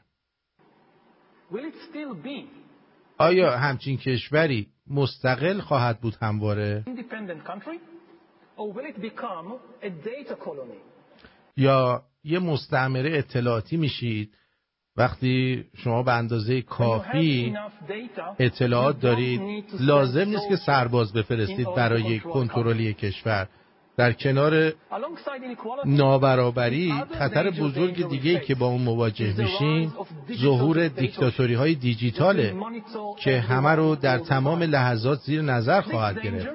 این خطر میتونه در 4 معادله ساده بیان بشه که من فکر میکنم ممکنه معادله تعیین کننده زندگی در قرن 21 باشه. B times C times D equals R. میگه B ضرب در C ضرب در D مساوی A. به معنی علم بیولوژیک ضرب در قدرت محاسبه کامپیوتر ضرب در اطلاعات مساوی است با توانایی هک انسان. میشه ability to hack humans. اگه شما به اندازه کافی بیولوژی بدونید و دارای کامپیوتر قدرتمند و اطلاعات کافی داشته باشید، میتونید بدن من، مغز من و زندگی من رو هک کنید و شما میتونید منو بفهمید بیش از اون که خودم رو میفهمم. شما میتونید نوع شخصیت منو بشناسید، دیدگاه سیاسیمو، علایق جنسیمو، ضعف‌های روانی منو، عمیق‌ترین ترس‌ها و امیدها. شما شناخت بیشتری از من نسبت به از خودم دارید و میتونید این کار رو نه فقط با من بلکه هر کس دیگه‌ای بکنید. یک سیستمی که ما رو بهتر از خود ما درک میکنه. میتونه احساسات و تصمیمات ما رو پیش بینی کنه، میتونه احساسات و تصمیمات ما رو کنترل و دستکاری کنه، در نهایت برای ما تصمیم بگیره. در گذشته زورگویان و دولت‌های زیادی می‌خواستند این کار رو انجام بدن، ولی هیچکس به اندازه کافی بیولوژی رو نمی‌فهمید و هیچکس به اندازه کافی قدرت محاسبه کامپیوتری و اطلاعات هم نداشت تا میلیون‌ها نفر رو هک کنه. نه گشتاپو نه کاگبه میتونست این کارو بکنه، ولی به زودی حداقل بعضی از شرکت‌ها و برخی از دولت‌ها قادر خواهند بود تا به طور سیستماتیک به همه مردم نفوذ کنن و اونا رو هک کنن و ما انسان‌ها باید به این موضوع عادت کنیم. دیگه روح پیچیده‌ای نیستیم. بله تموم شد. اینو می‌خواست بگه این یارو. مرسی آقای امیر حسین. گفتم با درود بی پایان بر عزیزترین سالار شمرونی‌ها. داداشم این فصل فسیل شده شورش 57 فسیل شده های شورش 57 اصلا قابل نیستن که شما وقتی گرانبهاتون رو خرج این به قول بچه تهرونی‌های با مرام کله دلنگونی‌های کون قلابی کنید. خب ببین این نظر شماست امیر جان. شما نگاه کنید الان در همین کشور ما روز جمعه آدینه پخش کردیم که مردم رفتن دارن بطری آب میندازن که بمالن به جنازه، به تازه تابوت اون یارو دیوس آملی. برای شما اینطور نیست، ولی انقدر گاو توی اون مملکت ریخته، انقدر آدم بی سواد و نفهم توی اون مملکت ریخته. من بهتون بگم به راحتی یه چیز نزدیک اگه 80 میلیون واقعا جمعیت ایران باشه 50 میلیون آدم به درد نخور توی اون مملکت داریم. 20-25 میلیون آدم بوردرلاین داریم. 4-5 میلیون شاید آدم حسابی توی اون مملکت باشه. واقعا دارم اینو بهتون میگم. آرتین این پیرمرد گوزوی پرحاشیه در بهترین حالت یه خودفروخته است. اینا پشم مانوک هم نمیشن. دقیقا همینطور علیرضا جان. توییت یه عکس دیدم تو اینستا پسر چشماش رو روباهی عمل کرده بود. یادش بخیر اون دورانی که تنها عمل زیبایی زندگی پسرها ختنه بود. آرتین عزیز چند تا بازیگر به فاصله کم بعد دوز دوم واکسن از دنیا رفتن خبر داری؟ اونقدری که واکسن کرونا ترسناکه خودت کرونا نیست. نرگس جان ما اینا رو داریم هر روز به شما میگیم. یکی از کارهایی که دارن میکنن ممکنه مثلا یکی بدنش قوی تر باشه با دوز اول دوم نره، بعد میگن بیا دوز سوم بزن، دوباره ضعیفترش میکنن، میان دوز چهارم بزن تا یارو رو نکشن ولش نمیکنن. رضا بی میگه با زدن 2 دوز واکسن فایزر بنده کرونا گرفتم و نه بو و نه طعم خوراک رو میفهمم. حالا حداقل خوبه که فقط مشکل طعم و بوی خوراک و ایناست. حسین عرب میگه فکر کنم تا الان کارتون خواب شده. چی میگه اون؟ درود. اتفاقا خیلی خیلی مهمه که شما در مورد این خائنا حرف بزنی، باید شناسایی بشن. سپاس از زحماتی که میکشی آرتین جان. نانا جان گفته با درود بیکران به شما آرتین بزرگ و همه شمرونی‌ها. فقط خواستم درودی گفته باشم پاینده باشی. علی الف از قم. درود بر شما علی جان. درود به شمرونی‌ها. دوستان لطفاً با رادیو همیاری کنید و این رسانه رو پا نگه دارید. عاشقت هم میهن. آقای سعید وی نازنین مرسی که میگی ولی کو گوش شنوا. بله پاینده باشی آرتین. مرسی کاظم قاقی. بعد مرسی از عکسای با نمک که میفرستی امیر ای نازنین. عکسات واقعا با نمکه ولی حیف که نمیتونم توجیه تشریح کنم. درود بر قزنفر نازنینم. درود بر همه شمرونی‌ها و درود بر آرتین عزیز. درود بر دکتر سنبولیان. درود بر همه شنوندگانی که الان دارن صدای منو میشنون. آقایون اگر طرفدار دموکراسی هستید و اینطور که آرتین جان گفت 5 میلیون بیشتر آدم درست حسابی تو ایران نداریم، خودتون رو ناراحت نکنین. هر با اون 95% اکثریت اصلا دون وری بارد. این مملکت 40 سال دیگه حالا باید اونجا باشه با آخوندها. خودتون رو اصلا ناراحت نکنید. فقط بگید جاوید شاه شاید یه فرجی شد. I love you. God bless you. God bless you. ما که نمیتونیم خودمون ناراحت نکنیم قزنفر جان، بالاخره میهنمونه. ولی واقعا سخته. خودت نگاه کن دیگه، آدما رو داری میبینی، یه عده دارن تو راه 40 میرن، یه عده دارن زنجیر میزنن توی صف نظریه، یه عده دارن کون خودشون رو توی حرم رضا پاره میکنن. خب یه عده رفتن برای اون آخونده آب بطری بزنن به عمامش. غضنفر جان شما باشی چی میگی؟ خانوم بذار اینو بگم بعد. درود بر آقای کفترباز انبدن. آرتین درود، چطوری؟ خوبه ای؟ خوب آره فکرم. آرتین راستی این چیز من داشتم فکر میکردم که اگه مثلا دو نفر خب یه خانواده یکی دختر اون خانواده رو بگیره و یکم مادرش رو بگیره، اینا نسبتشون چی میشه؟ اینا نسبتشون چیز میشن، نسبت بهشون میگن هم ایره با کاف. چی؟ به جای همشیره به جای شین کاف بذار. ایره.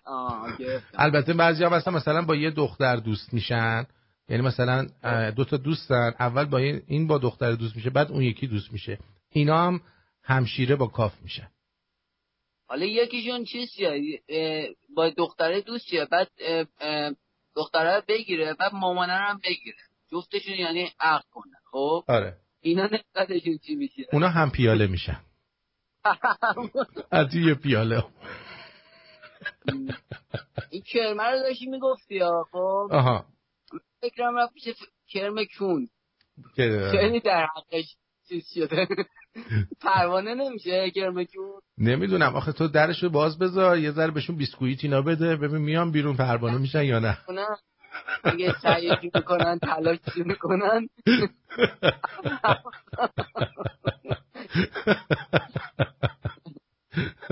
آقا یه عده آدم ها هستن خب میره مثل چی میمونن، مثل پوست گوجه تو ان میمونن، اصلا هیچ رقمه نمیشه حدفشون کرد. از اون روش، از اون مدل رفقا داری تو؟ من دارم آره. اسمشو میتونی بگی لطفا؟ هضمش نکردم بالا آوردم. جان من اسمشو بگو آوردی چرا اینجا؟ نه الان ندارم، قبلا داشتم. نه بابا حالا بگو دیگه، رفته دیگه رفقت نیست که. آقا رفیق آرتین که این پوست گوجه تو ان میمونی، خودت اصلاح کن. واقعا اسمش مهیار بود. مهیار پوست گوجه. مهیار گوجه. عشق من آرتین، جیگر تو قربونت. بدرود. لبو فروش. درود آرتین گرامی. درود به گورگلی که مدت‌ها پیداش نیست و دکتر سنبولیان. در مورد این امیر طاهری میخواستم بگم که این آدم، یعنی این آدم حالا ما اصطلاحاً میگیم چاچولباز، این فوق تخصص وسط گل کردن داره. یعنی همزمان هم میخواد پادشاهی خواه رو که در واقع زیاد عقل و هوش درست حسابی ندارن و برای خودش نگه داره و وانمود کنه. منظورت اون عده‌ای که نمیفهمن رو؟ دقیقاً دیگه. نه همشون. اون عده‌ای از پادشاهی خواه که نمیفهمن و پیش خودش نگه داره، بگینم همون پادشاهی رو دوست دارم، پادشاهی خواهم. از اون ورم تو برنامه‌هاش موقعی که داره حرف میزنه خیلی تلاش میکنه که اساءه ادبی به رژیم، آخوندا، همیشه هم میگه آقای خامنه‌ای، آقای هاشمی، میگه مرحوم شاهرودی. مرحوم شاهرودی. من یه مدت این برنامه‌های اینو میدیدم، میرفتم تو یوتیوب، بعد این اغلبم توی کانال یونیکا برنامه داره، هم کانالی که خسرو رو نمیبرن. خب اغلب مقاله های اینو میارن توی کانال یوتیوب. میرفتم اونجا هی کامنت می‌داشتم، هی قهوه‌ایش می‌کردم، دیگه خسته شدم. دیدم ولش کن با این، یعنی هر کی دیگه بره بشه پای حرف این احمق دیگه احمقی اونه دیگه. هی میرفتم گفتم آقا تو چقدر وسط بازی میکنی؟ یعنی چقدر آدما باید احمق باشن که نفهمن تو کدوم وری هستی. یکی مثلا کردوبی که مثلا گاو شده، مثلا کرگدن اومده بیرون، الان داشت صحبتشو میکردیم، مگه عکس میرحسین موسوی در نیومده بود که اندازه یک کدو تنبل اومده بود از حبس بیرون؟ آره. اینا من نمیدونم. اون وقت در صورتی که خب خیلی ها که میگیرن میرن اصلا نیقلیون میشن. یعنی یکی مثلا نرگس محمدی میشه که انگار اصلا تولنبه تو کجاش زدن بادش کردن اینجوری اومده بیرون که انقدر ادای میگفتن اعتصاب غذا کرده، اعتصاب فلان کرده، بعد که اومد بیرون دیدیم از ابروز اولش هم ماشاءالله چاق و چله تر شده. ولی این امیتار بعد در مورد اون حرفت که گفتی 50 میلیون کاملا با این دقیقاً حرف منو زدی. یعنی من همیشه حالا یه اصطلاحی داره هست که همیشه من میگم به دوستام، میگم حالا شاید خیلی خوششون نیاد، ولی من فکر کنم ایران برای نجاتش نیاز به یه کشتار جمعی هوشمندانه داره که دقیقاً اون 50 میلیون از بین برن. و نگران نباش، با واکسن دارن این کارو انجام میدن. آقا بدبختی هم دیگه این واکسن، آره دیگه امیدوارم، منم همین امیدوارم اون 5 میلیونی که به قول خودت میگی اونا اینقدر باهوش باشن که نرن این واکسن رو بزنن، اون 50 میلیون برن همه‌شون بزنن. یعنی من که خودم هر راهی گفتم، اون دفعه قبلی هم که سهم ما رو میدیم بزنیم. آره دفعه قبلم که زنگ زدم گفتم آقا من ما رفقامون دنبال یه سوراخ سنبه‌ای تو ایران میگردیم، بزنیم واکسن رو بزنیم، یعنی نزنیم ولی کارتشو بگیریم. فقط کارتشو بگیم زدیم، وگرنه اصلا دنبال واکسن دادن عمرن نمیریم. یعنی این منو چی دارن میزنن. ولی این امین طاهری و خیلی خوشم میاد که اگر آقای رضا معین یا حتی خسرو پرور در موردش برنامه بذارن یا آقای رضا معین، من مطمئنم که حرفاش با من یکیه، چون ایشون خودش برای من اینا رو فرستاد. خب همون، نه اصلا فقط کافیه تمام برنامه‌های این آدمو برید نگاه کنید. شاید بگم یه چیزی قشنگ هولوشه بزنن 3-4 ساعت میشه از این تیکات تمام حرفاش در آورد گذاشت که ثابت کنیم که این آدم یه مهره است که خب میگم ما ماشاءالله جنس رژیم همه جوره دیگه، از هنرمند صادراتی، از وسط‌باز صادراتی، از نمیدونم ورزشکار صادراتی، همه مدل آدمی ما صادر کرده، مهره چینی کرده برای در واقع. حالا علتش هم چیه؟ علتش هم اینه که فقط به خاطر اینکه افکار مردم رو انقدر دسته‌بندی کنن، هرچی این تقسیم بندی ها زیاد بشه تمرکز برای اتحاد کمتر میشه. یه عده میرن سمت معصومه علی نژاد، یه عده میرن سمت علی جوانمرگی، هر کدوم اینا برای خودشون یه دونه منبر زدن رفتن اون بالا دارن عرعر میکنن. مردم هم که هر کدوم زیر بار حالا بیا برو به اینا ثابت کن که آقا اشتباه داریم میکنین. ما فقط یه ما ببین ما اصلا نباید ما نباید دنبال این باشیم کی اشتباه میکنه کی درسته. ما دو دسته آدم داریم در خارج از کشور، یکی استمرار طلبا هستن، یکی براندازا هستن.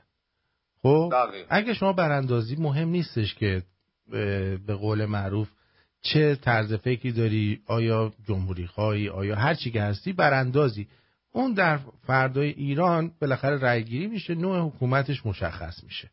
اصلا احتیاج نیست ما به کسی بگیم تو باید اینجوری باشی، تو نباید اونجوری باشی. هر کس نسبت به عقل خودش به هر حال یه چیزی رو فکر میکنه بهتره. ولی این که چیزه ما باید بدونیم آقا الان ایشون جزو استمرار طلبان هستن، نه جزو براندازان. اینا کلا اون خط فکری رو دارن جلو میبرن که به قول شما اسلامی رو بردارن. یعنی اینا اصلاح طلب خجالتی میگن بهشون. آفرین. با اسحال طلب، حالا من میگم اسحال طلبا، اینا با اسحال طلبا اومدن گفتن آقا بیاید با هم یه برنامه بچینیم، هر کاری شده بکنیم که براندازی نشه. چرا؟ علتش چون میدونن اگه براندازی واقعا بشه و اگر واقعا فردای براندازی رفراندومی برگزار بشه اکثریت مردم به پادشاهی رأی میدن. برای اینو میدونن و در ضمن اینکه اگه براندازی بشه اینا سر پیری از کجا بیارن نون بخورن. دقیقاً دیگه، دقیقاً همین داستانی که خودت میگی. اینا فقط میخوان یه جمهوری بیارن که اسحال طلبان بتونن بمونن تو اون مملکت، آخوندام بمونن که اینا هنوز بتونن تفسیر کنن. دقیقاً نهایتش هم اینه که مثلا به دخترها حجاب رو یا بردارن یا کمتر بگم حجاب بذارید اشکال نداره، کاری به کارتون نداریم، یا مثلا دیگه مثلا شاید مشروب فروشی هم باز بشه، همین دیگه این کارا رو بکنم، مردم هم بگن خب دیگه آزادی شد دیگه. تو من بگم مثل جمهوری بحث سوریه یه همچین حالتی پیش میاد. دقیقاً. سپاسگزارم ازت، مرسی. بدرود، خدا نگهدار. دوست عزیز دیگه روی خط هستید، بفرمایید. درود بر شما آرتین جان. درود بر شما. اول تبریک میگم سقط کردن بنی سگ را. بله. بعدش یه سوال دیگه دارم آرتین، چرا باید همه مردم با واکسن بکشن؟ ببینید اینا بحثش طولانیه. خب یعنی من اگه بخوام اینا رو صحبت بکنم بحث بسیار طولانیه. اینا یک اجندایی دارن که روی اون اجندا سالها دارن کار میکنن که میان و مردم عادی رو که فقط جا پر کردن، حقوق الکی دارن بهشون میدن و جاشونو با ربات‌ها عوض میکنن. متوجه چی میگم؟ تکنولوژیش هم الان هست کامل. از ماشینایی بدون راننده بگیر، حتی پیتزا کسی میخواد لازم نیست که شما بری یه نفر رو بذاری که پیتزا رو بیاره در خونه. الان هست دومینوز پیتزا هستش، ماشینش میادش جلو در خونه بدون راننده، میرید پیتزاتو برمیداری میای بیرون. یعنی همه چی رو میخوان ماشینی بکنن.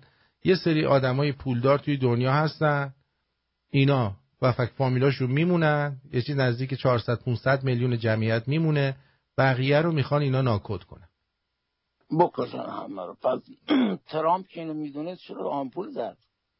ترامپ اینو نمیدونست، ترامپ خودش زد درسته، ولی اومدش هم گفت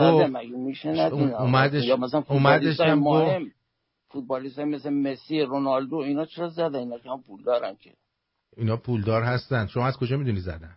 شما دیدی؟ بله. نه دیدی؟ مطمئنی که دیدی که آمپول آقا میگم دیدی که آمپول از کجا آورد زد؟ آخه چرا چرت و پرت میگی؟ نه آخه خب چرا نمیتونن دروغ بگن؟ تو مطمئن تو داری چرت و پرت میگی مردک؟ من دارم به تو میگم که تو از تو داری به من میگی چرت و پرت میگی، من دارم بهت میگم چرت و پرت میگی. نه داری چرت و پرت میگی. من دارم میگم تو از کجا میدونی که توی اون واکسن بوده زدن بهش؟ واکسن چیه؟ مگه تو زدی؟ مگه تو از تو دستش در آوردی زدی؟ نه چون که داری دروغ میگی به مردم. من دروغ میگم؟ بله. آقا برو بزن، برو 10 تا بکن تو چونت، برو به چون خودت تو زن و بچه به همه بزن. هرتی که احمق. انگار مثلا من گفتم که نزنید. آقا هر کی دوست داره بره بزنه، ما که نگفتیم نزنید که. یه همچین صحبتی هست. حالا توی جاهای مختلف میان میگن این تئوری توطئه است، این نمیدونم فلانه، برای اینکه هرچیو که میای میگی بلافاصله بعدش میان میگن اینا تئوری توطئه است. بعد میبینی دونه دونه در اومد. کتاب 1984 نوشته جورج اورول. برو نگاه کن. بنده خدا وقتی این کتابو نوشت دیگه از تو خونش نتونست بیاد بیرون. معلوم نیست با چی مریضش کردن، تو سن 47 سالگی افتاد مرد.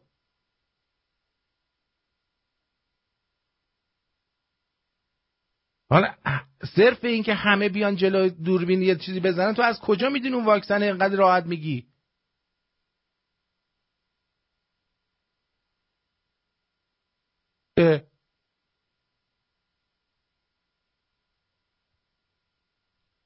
عزیزم یه ذره فکر داشته باش. من که نگفتم نزن قربون شکلت برم، که گفتم که هر کی که فکر میکنه برای خودش هر کاری دوست داره بره انجام بده.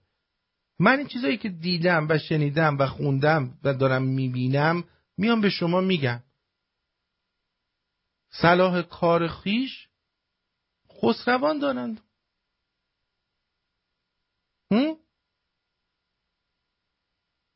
شما دوست داری بزنی بزن. شما فکر میکنی مسی و رونالدو زده؟ حالا مسی و رونالدو جز الیت جامعه که نیستن، که قرار نیست حالا مثلا تیم فوتبال و اینا بمونه که شاید.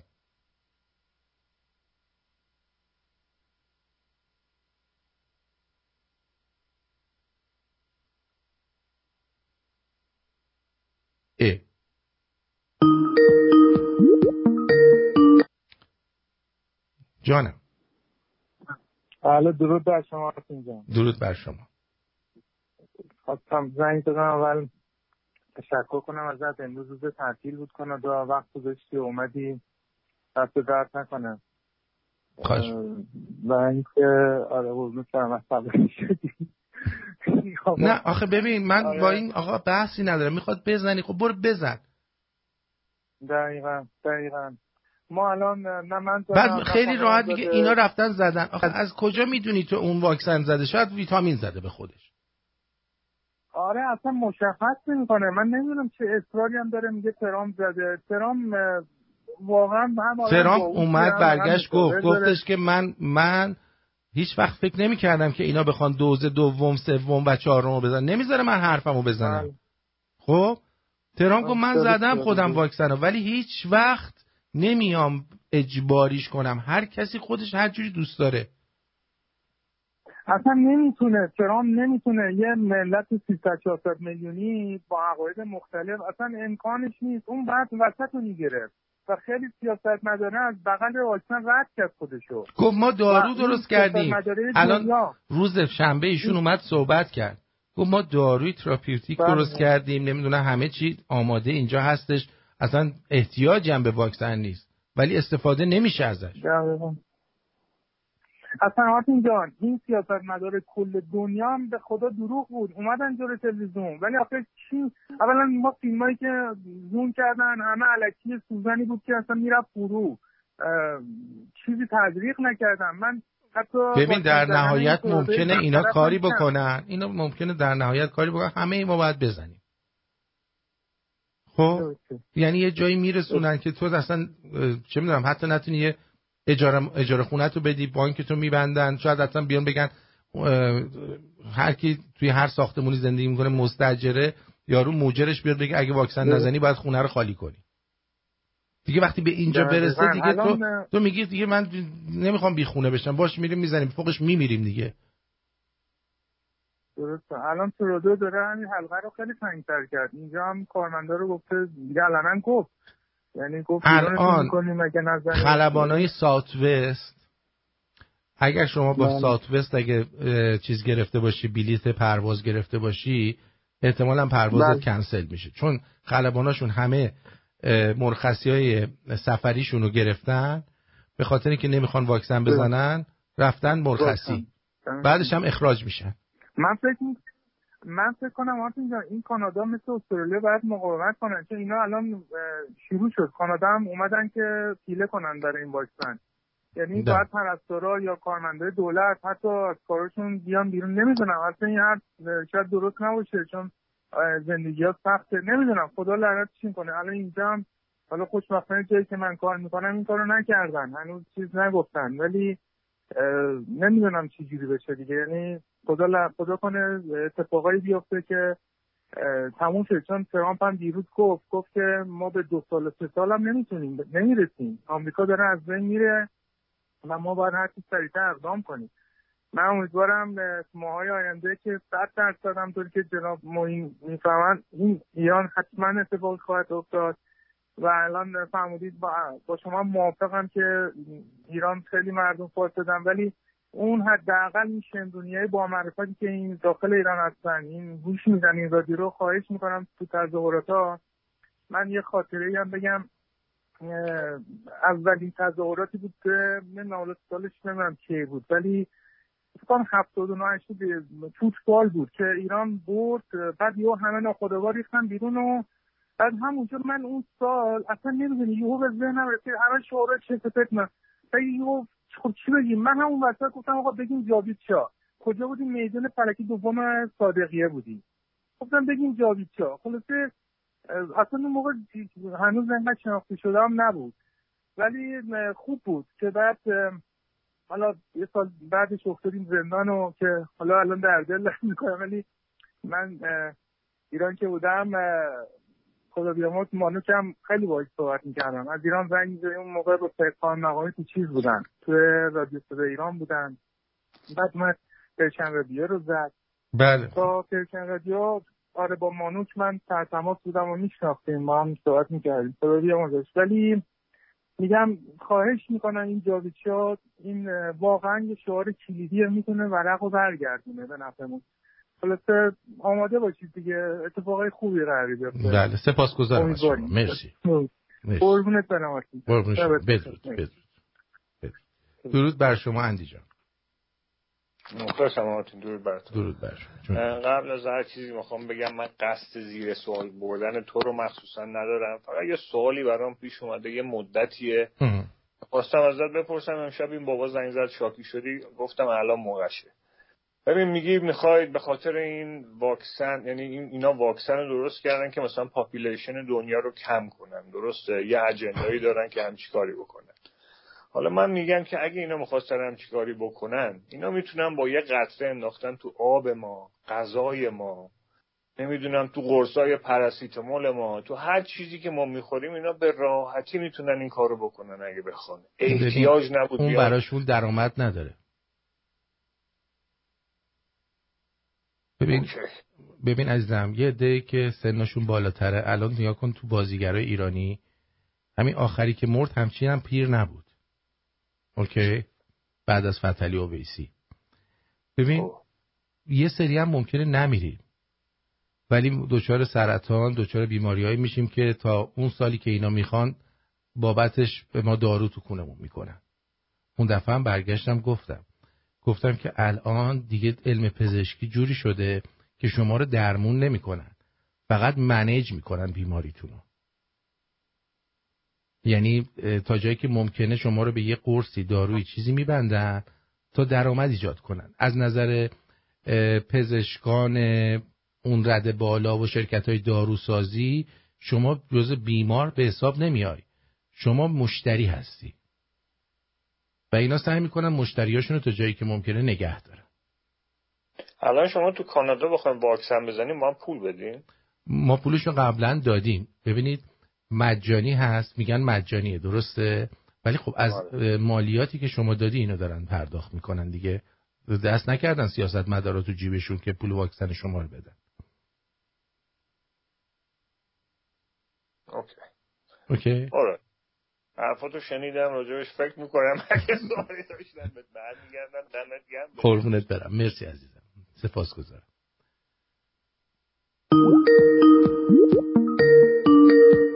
بله. ببینید ما از دید اینا مشتری هستیم. یکی از اشکالاتی که الان هستش توی بیشتر کشورها، در مثلا در آمریکا، یک واژه هست به نام بیبی بومرز که اینا آدمایی هستن که سنای بالایی دارن، وضع مالیاشون هم خوبه.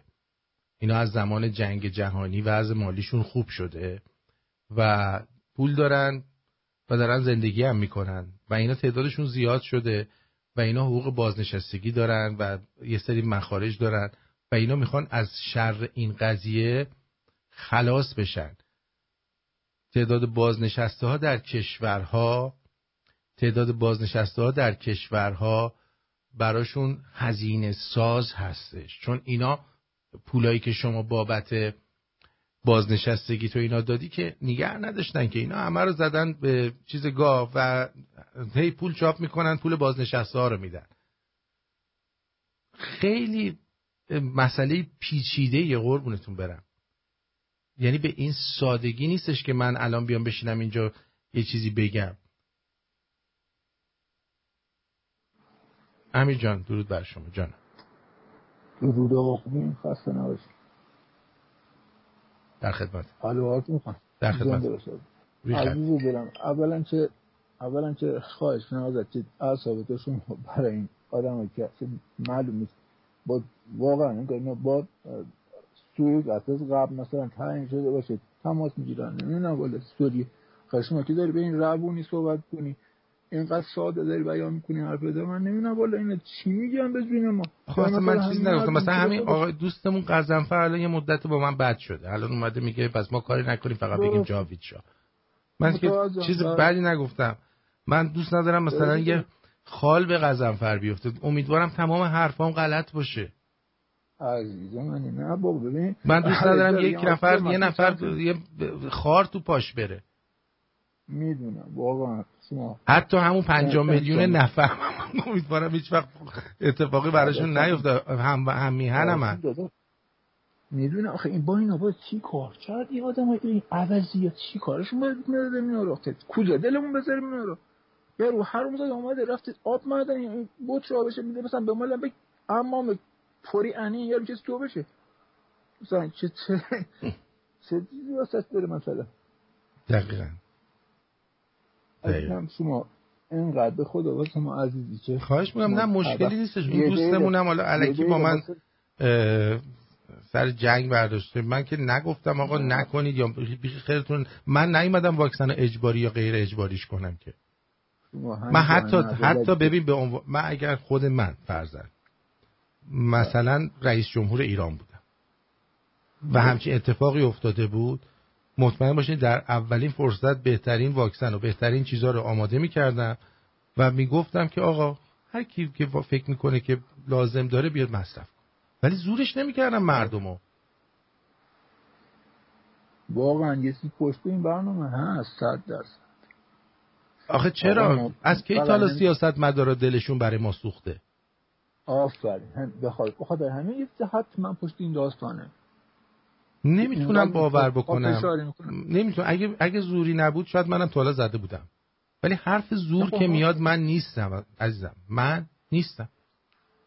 به جون خودم آرتین جو ما الان تو خونه بودم تنها کسی که واکسن از این کولش نرفته هنوز منم. همه رفتن زدن حتی. امیدوارم همه‌شون خوب باشن. ولی ما وقتی من میبینم که ببین حالا فرض کنین اصلا اجباری نبود. خب بعد یک سال من دارم نگاه میکنم میبینم یارو 2 دوز 3 دوز زده بازم مریض میشه، باز کرونا میگیره. آخه این چه واکسنی؟ حالا چیز آقا این دوز 3 با ما هر کی میزنه سرطان میشه. بستگی به بدن داره. ببین یکی از ایمنی بدنش بالاست، خوب خوراک مثلا خوب خورده، ورزشکار بوده، فلان بوده، ممکنه اون در نهایت یه دفعه 3 سال دیگه 4 سال دیگه یه دفعه یه سرطانی از یه جاش بزنه بیرون این واکسن. نه مردونه این یارو قوی ترین مرد روسیه. خب در سن 60 سال دیگه گردن کلوفتی بود که به حکی چک میزد با برف سال آینده که یکی 10 سال دیگه میه اینقدر با 2 سه با 2 رو ازش مرده. عجیبه اصلا اینا 3 بومش دیگه فکر نمی 2 3 بوم دیگه کار حل میکنه دیگه راحت سینه باقی از با. نمیدونم واقعا ما فقط نمیدونیم داداشم. ببین ما فقط من خودم به شخص یعنی 2 دقیقه که صدا تو رو دیر بشنویم ما از این رادیو انگار که آقا زمان هیتلر میگفتن کانسنتریت کمپ هستش، مردمو میکردن اون تو بعد میدادن توی یهودی‌ها رو میکردن توی کورهای آدمسوزی و این برنامه. درست الانم ماها درسته تو خونمون هستیم ولی انگار تو کانسنتریت کمپ هستیم. میگن با زور بیا واکسن بزن، نه رو از خونت بیرون، این کارو نکن، باید ماسک بزنی. چه فرقی میکنه؟ حالا بابا هیتلر واقعا من کاری ندارم این یهودی‌ها این کارو باشن خودش آدم. الان گزارش رسمی اومده، الان آقای دکتر فرید برای من گفت توی کبک کانادا 40% کسایی که بستری شدن دوز دوم هم زدن. این گزارش رسمیه توی همین کانادا. خب تازه اینا مثلا فایزر و مادرنا و این واکسنایی که مثلا تو ایران مردم دارن له میزنن براشو زدن. بعد وقت ایران به خدا همه دارن سینو فارمیک آشغالی چینیه برام چشم بهشون به خدا. اینجا که فایزر و مادرنا و اینا نیست که اینجا فقط 1500 تا فایزر همون 1500 دوز همون اول کار میکنه آقا خواهی نه ایرف زد. خب ما اصلا نمیدونیم اینم زده باشه خودشم. نه داستان داره این بنده خدا بود که چی بود این گاراژ داره که رفیقه زنگ میزنه نگهبان. یه زنگ بود گفته بود که چیزش رفته تو اونجا دیگه دلنگونه میگفت دلنگونه هم نیست. فکر پای من هنوز اصلا شده بود. حالا امیدوارم اصلا حالش خوب باشه. خبر ازش ندارم خیلی وقته از اون روستا. حالا به هر حال مراقب خودتون باشین. من امیدوارم که این واکسن اینجوری نباشه. همتونم که اونایی که زدید همتون بهترین دوستای من اینجا هستن اینا واکسن زدن و من دوست ندارم اتفاقی براشون بیفته. خدا نه. میدونی چی دارم بهت میگم؟ من اینجا فقط وظیفم اطلاع رسانیه، نه دستور میدم نه میگم این کارو بکن اون کارو نکن. این نفهم خود رنگ دانو دیگه اینا. دقیقاً. سپاسگزارم ازت. مرسی. بدرود. آقای نیما بفرمایید. نیما جان بگو عزیزم. روی خط هستی نیما؟ الو نیما جان صحبت کن عزیزم. صدات نمیاد. الو بگو عزیزم. درود با آرتین جان عزیز. درود بر شما. آرتین جان فقط زنگ زدم بهت بگم که من عملتو دارم. چیکار باید بکنم؟ گوره بابای مسی، گوره بابای رونالدو، دلنگونم دهن رونالدو، نه دهن دوست دخترش. اوف چه تیتریم هست آرتین. به عشق خودت تو جاده، فقط به عشق خودت عشق. گوره بابای هر کی خواست غلط اضافه بکنه. دوست دارم. قربونت برم. مرسی عزیزم. مرسی عزیزم. بدرود. I love you. بدرود. کسی دیگه رو خط هست؟ الو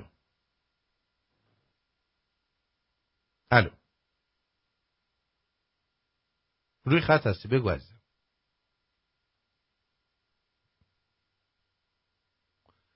خب صداش نمیاد. من داشتم چیزو میخوندم دیگه. تلفن نزنید. خانم موج گفتن که کلن مردای ایرانی زن خارجی بیشتر دوست دارن. نه، چه بسیجی غیر بسیجی. نه، واقعا در مورد خود من اینطوری نیست. میگه زن ایرانی دیگه خواهان نداره. نه، اون زن ایرانی که خواهان نداره این پلنگ ملنگا هستن، کسی خوشش نمیاد ازشون. فقط یه سری مردای تنلشن که دنبال اینا میافتن. غیرت مردای ایرانی آب رفته. مردای ایرانی نه، اینایی که شما میبینی نامردای ایرانی هن. البته آدم باسواد نفهم بیشتر از بیسواد نفهمه. 100% باید موافقم. خب آرتین این وایس رو الان میفرستن خودت گوش کن، تو رادیو پخش نکن. الان که نمیتونم. درود آرتین جان. من نمیدونم چجوری من به هیچ کس نمیگم واکسن بزن یا نزن، ولی اونایی که موافق واکسن زدنن اصرار دارن به بقیه بگن که برو بزن. بابا نمیخوام. فقط امیدوارم یه جایی نرسه که مجبور شیم بزنیم. ببین کار به کجا رسیده. دوست دخترم فکر میکنه که واکسن زدم چون میگفت نزنی باهات کاری ندارم. همین، فقط مراقب خودت باش. مرسی. بگو تو خوبی. درود به آرتین عزیز. لطفا این مطلب رو بخون. ای ایرانی بی غیرت، اگه به اندازه نصف این جمعیتی که برای آخوند گور به گور شده اومده بود بیرون، برای براندازی بیرون می اومدید، از این رژیم فاسد خلاص شده بودید. بدانید 3 ماه دیگه وقت دارید. قربان همگی مهرداد. بعد درود آرتین جان. شایعه کردن از هفته آینده برای زدن واکسن 1 میلیون تومان از هر نفر میگیرن. به همین دلیل ملت همه در استیج هجوم آوردن به مراکز واکسیناسیون. آلکاپون از اهواز. بله بلدن چیکار کنن. بعد اینم از این امیر طاهری نیست، این امیر ظاهری هست. میخواد حاضری میاد، حاضری میزنه میره. حاضر. اونایی که فهم دارن آرتین میفهمن، کسایی که نفهمن هستن چرت میگن. آرتین دمت گرم. منم نمیزنم چون به اینها نمیشه اعتماد کرد. چرا؟ دلشون برای اقتصادمون نمیسوزه، دلشون برای زنده موندن مردم میسوزه. خب خوب ریدی بهش. نه من اصلا قصد اینو نداشتم که بخوام با اون دوستمونم حتی دعوا کنم، ولی آرش چون نمیذاش آدم صحبت کنیم. میگم تا ترامپ زده. میگفتم خب تو همین ترامپ شنبه اومد صحبت کرد راجع به همین قضیه ها. آره. دوست عزیزم میگه این خامنه ای تا حالا 5 بار نشون داده که زده. این حرفا رو که وقت و صرف بعضیا نکنید و بذارید کنار. همه که نمیشناسن این اپوزیسیون کی به کیه گول میخورن. آرتین جان این مبارزه باید ادامه داشته باشه و جوابم میده. ماها نتیجه همین مبارزه امثال تو هستیم. روز به روز هم بیشتر میشیم. کسایی که در ایران هم بسیار سپاسگزارت هستن. به خاطر تو صدای یکی مثل خسرو رو هم میتونیم بشنویم و نمیشینیم پیرمرد هافافو تو شبکه انوگوه ببینیم 1400 ساله قربونت برم 2 روزه که دوباره گلستان نمیشه. 1400 ساله قربونت برم 2 روزه که خدا نکنه. حرفات از بس درسته که اینو فرستادن روی خط. چرا؟ چون بهت گفت دروغگو، نگفت مثلا آرتین جان تئوری توته است. آره برای من نمیدونم ولش کن. درود یه به زور مجبور کردن تا واکسن بزنن، از سر کار ایمیل دادن اگه میخواهید برگردید سر کار باید واکسن بزنید. My body is government's choice. در استرالیا کامیار عزیز میگه. بعد دوست عزیزم آقای نظر قربون عرض درود و ادب آرتین جون. چون مسی و رونالدو و ترامپ واکسن زده دلیل نمیشه که بقیه هم تقلید گوسفندوارانه کنیم و بریم واکسن بزنیم. مثل همین رایگیری در ایران میمونه که هر کس که پول بیشتری داره و تبلیغات بیشتری میکنه دور و بر خودش آدم بیشتری جمع میکنه اکثرا میرن به اون رای میدن. چرا؟ چون تعداد کسایی که دور و برشن بیشتره. به این میگن تقلید گوسفندوارانه. برای چی ما میگیم شعار جاویدشاه خوبه؟ اگر پادشاهی در ایران بیاد یک فرد دلسوز میتونه دل بسوزونه برای ایران، یه فردی که عالی باشه، دلسوز ایران و ایرانی باشه. در غیر این صورت هر کسی بیاد میتونه با پول خودشو بکشه بالا، مردم هم با تقلید گوسفندوارانه بهش رأی بدن و دوباره مثل همینا 40 سال 50 سال دیگه خاک کنن سرم. خسته نباشی. سپاس گذارم. درود آرتین جان، دم این رفیقمون که تو جاده بود گرم حرف درست زد. ما عمل تو داریم، به عشقش یه بوق اتوبوسی بزن. نیما از بهارستان اصفهان پیشنهاد داشتم که جسارت کردم. پیشنهاد درود دارم خدمت شما آرتین عزیز و بزرگ مردان و بزرگ زنان ایران زمین که شنونده این رادیو خوب هستن. آرتین جان یه خواهشی دارم ازتون و به عنوان پیشنهاد. البته بعضی از دوستان مثل دوست خوبمون کفتر وزبط بدن مایه طنز درونیشون خیلی زیاده و خیلی خوب هست. اگر بتونی در برنامه ویسکی و سیگار به عنوان مهمان برنامه، حالا نیم ساعت یک ساعتی هر هفته، یا مثلا غضنفر عزیز به عنوان مهمان برنامه باشن، فکر کنم برنامه جذابیتش خیلی بیشتر بشه و از طنز خوبی هم که این دوستان عزیز دارن بشه استفاده کرد. فدای همتون. کاظم خان واقعی هستم از قزوین. خب ما که به غضنفر جون که گفته بودیم بیاد، بعد هر هفته یه بهونه آورد نیومد، الان با من بد شده. غضنفر فعلا با من بده، دوست داره بیاد مثلا یه تیکه به من بندازه بره، ولی من دوستش دارم. بعد دیگه کفترباز هم بدنم به نظر من همین که میاد بعض وقتا رو خط قشنگترین چیز بهتره تا اینکه مثلا بخواد دائم بیاد رو خط بغل من باشه. فکر کنم توی مدت بتونم تشخیص بدم که چه کسی برای کجا خوب هست. یک زحمتی دارم براتون، برای دوستانی که صدای من رو میشنوید خواهش میکنم که اگر آبونمانتون رو پرداخت نکردید پرداخت کنید. از خانم سهیلای نازنین، سهیلای ام سپاسگزارم، قهوه مهمونمون کردن. اکبر ای نازنین سپاسگزارم که آبجو مهمونمون کردی. فریبا اس نازنین برای چلو کبابت ممنونم. امین جان درود بر شما. عرض سلامت شد. درود بر شما، بفرمایید. عرضم حضورت راجع به این درگیری که با این غضنفر داشتی. با غضنفر من درگیری ندارم.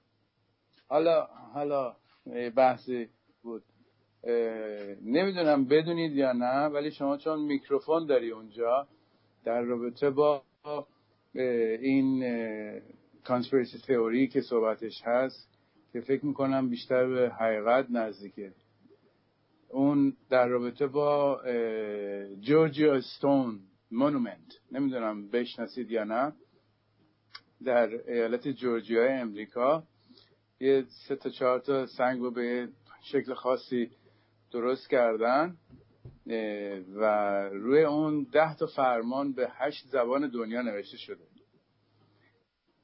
و اولینش خیلی مهمه. دوست دارم این رو شما خودت سرچ بکنی، بری روی اینترنت میاد بالا. اولین در واقع اون فرمانش این است که جمعیت زمین باید زیر 500 میلیون نفر باشه. یه شما تا تهش رو بخوندید. این رو هم یه فردی به اسم مستعار آر کریستیان که اصلا هویتش مشخص نیست این کی هست، اومد اونجا رو ساخت و ناپدید شده. بله سپاس بدونید. نمیدونم بدونید یا نه اینو. من نشیده بودم. بله مرسی. هایش منم. جورجیا ستون مانومنت. روز خودت سپاس. قربون شما. سپاسگزارم. بدرود. سپهر نازنین یک قهوه با دونات ما رو مهمان کردن. جهان ام نازنین قهوه مهمونمون کردن. آزیتا بی عزیزم یه قهوه مهمون کردن.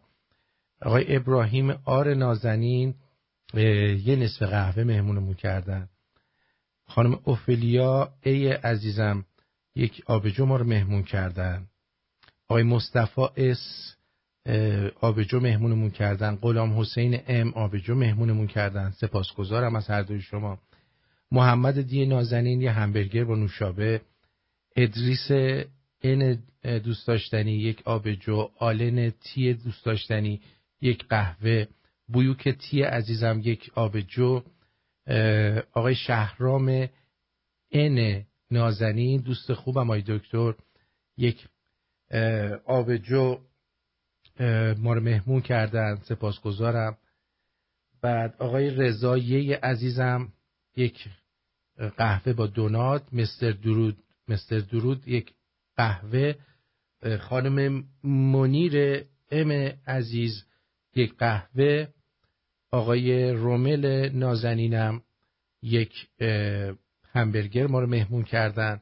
رضا ام دوست داشتنی یک عدد آبجو.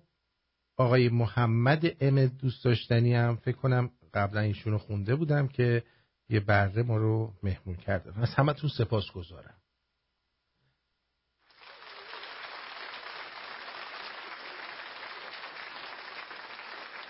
از اینکه به برنامه توجه کردید ممنونم.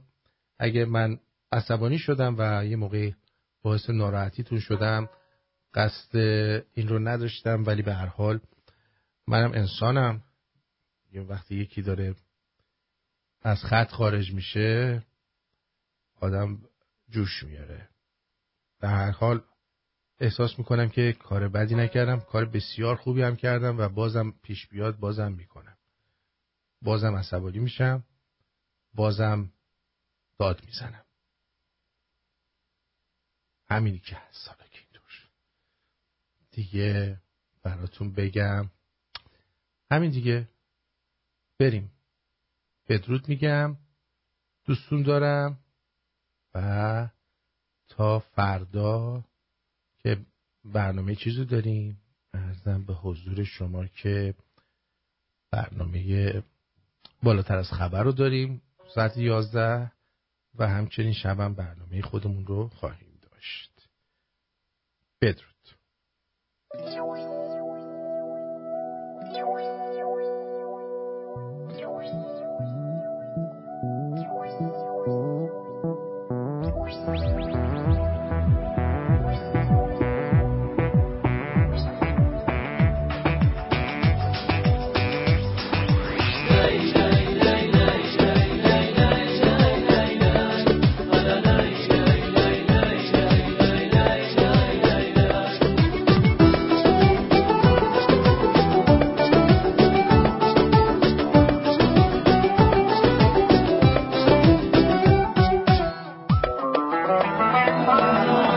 مخور غم گذشته، گذشته ها گذشته، هرگز به قصه خوردن گذشته بر نگشته. به فکر آینده باش، دلشاد و سرزنده باش، به انتظار طلعت خورشید تو بنده باش. عمر کم صفا کن، رنج و غم و رها کن، اگه نباشه دریا به قدر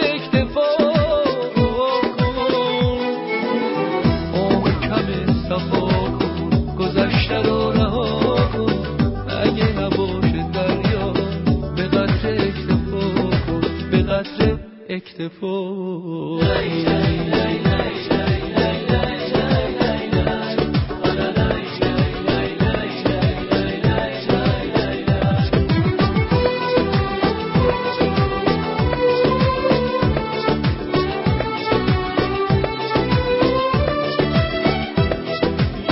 قسمت تو همین بوده که بستر گذشته، نکن گلای از فلک این کار سرنوشته.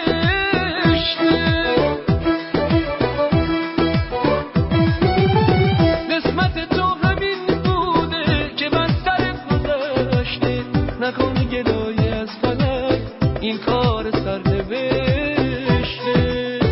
عمر کم صفا کن رنج و غم و رها کن، اگه نباشه دریا به قدر اکتفا. عمر کم صفا کن گذشته رو رها کن، اگه نباشه دریا به قدر اکتفا کن، به قدر اکتفا کن.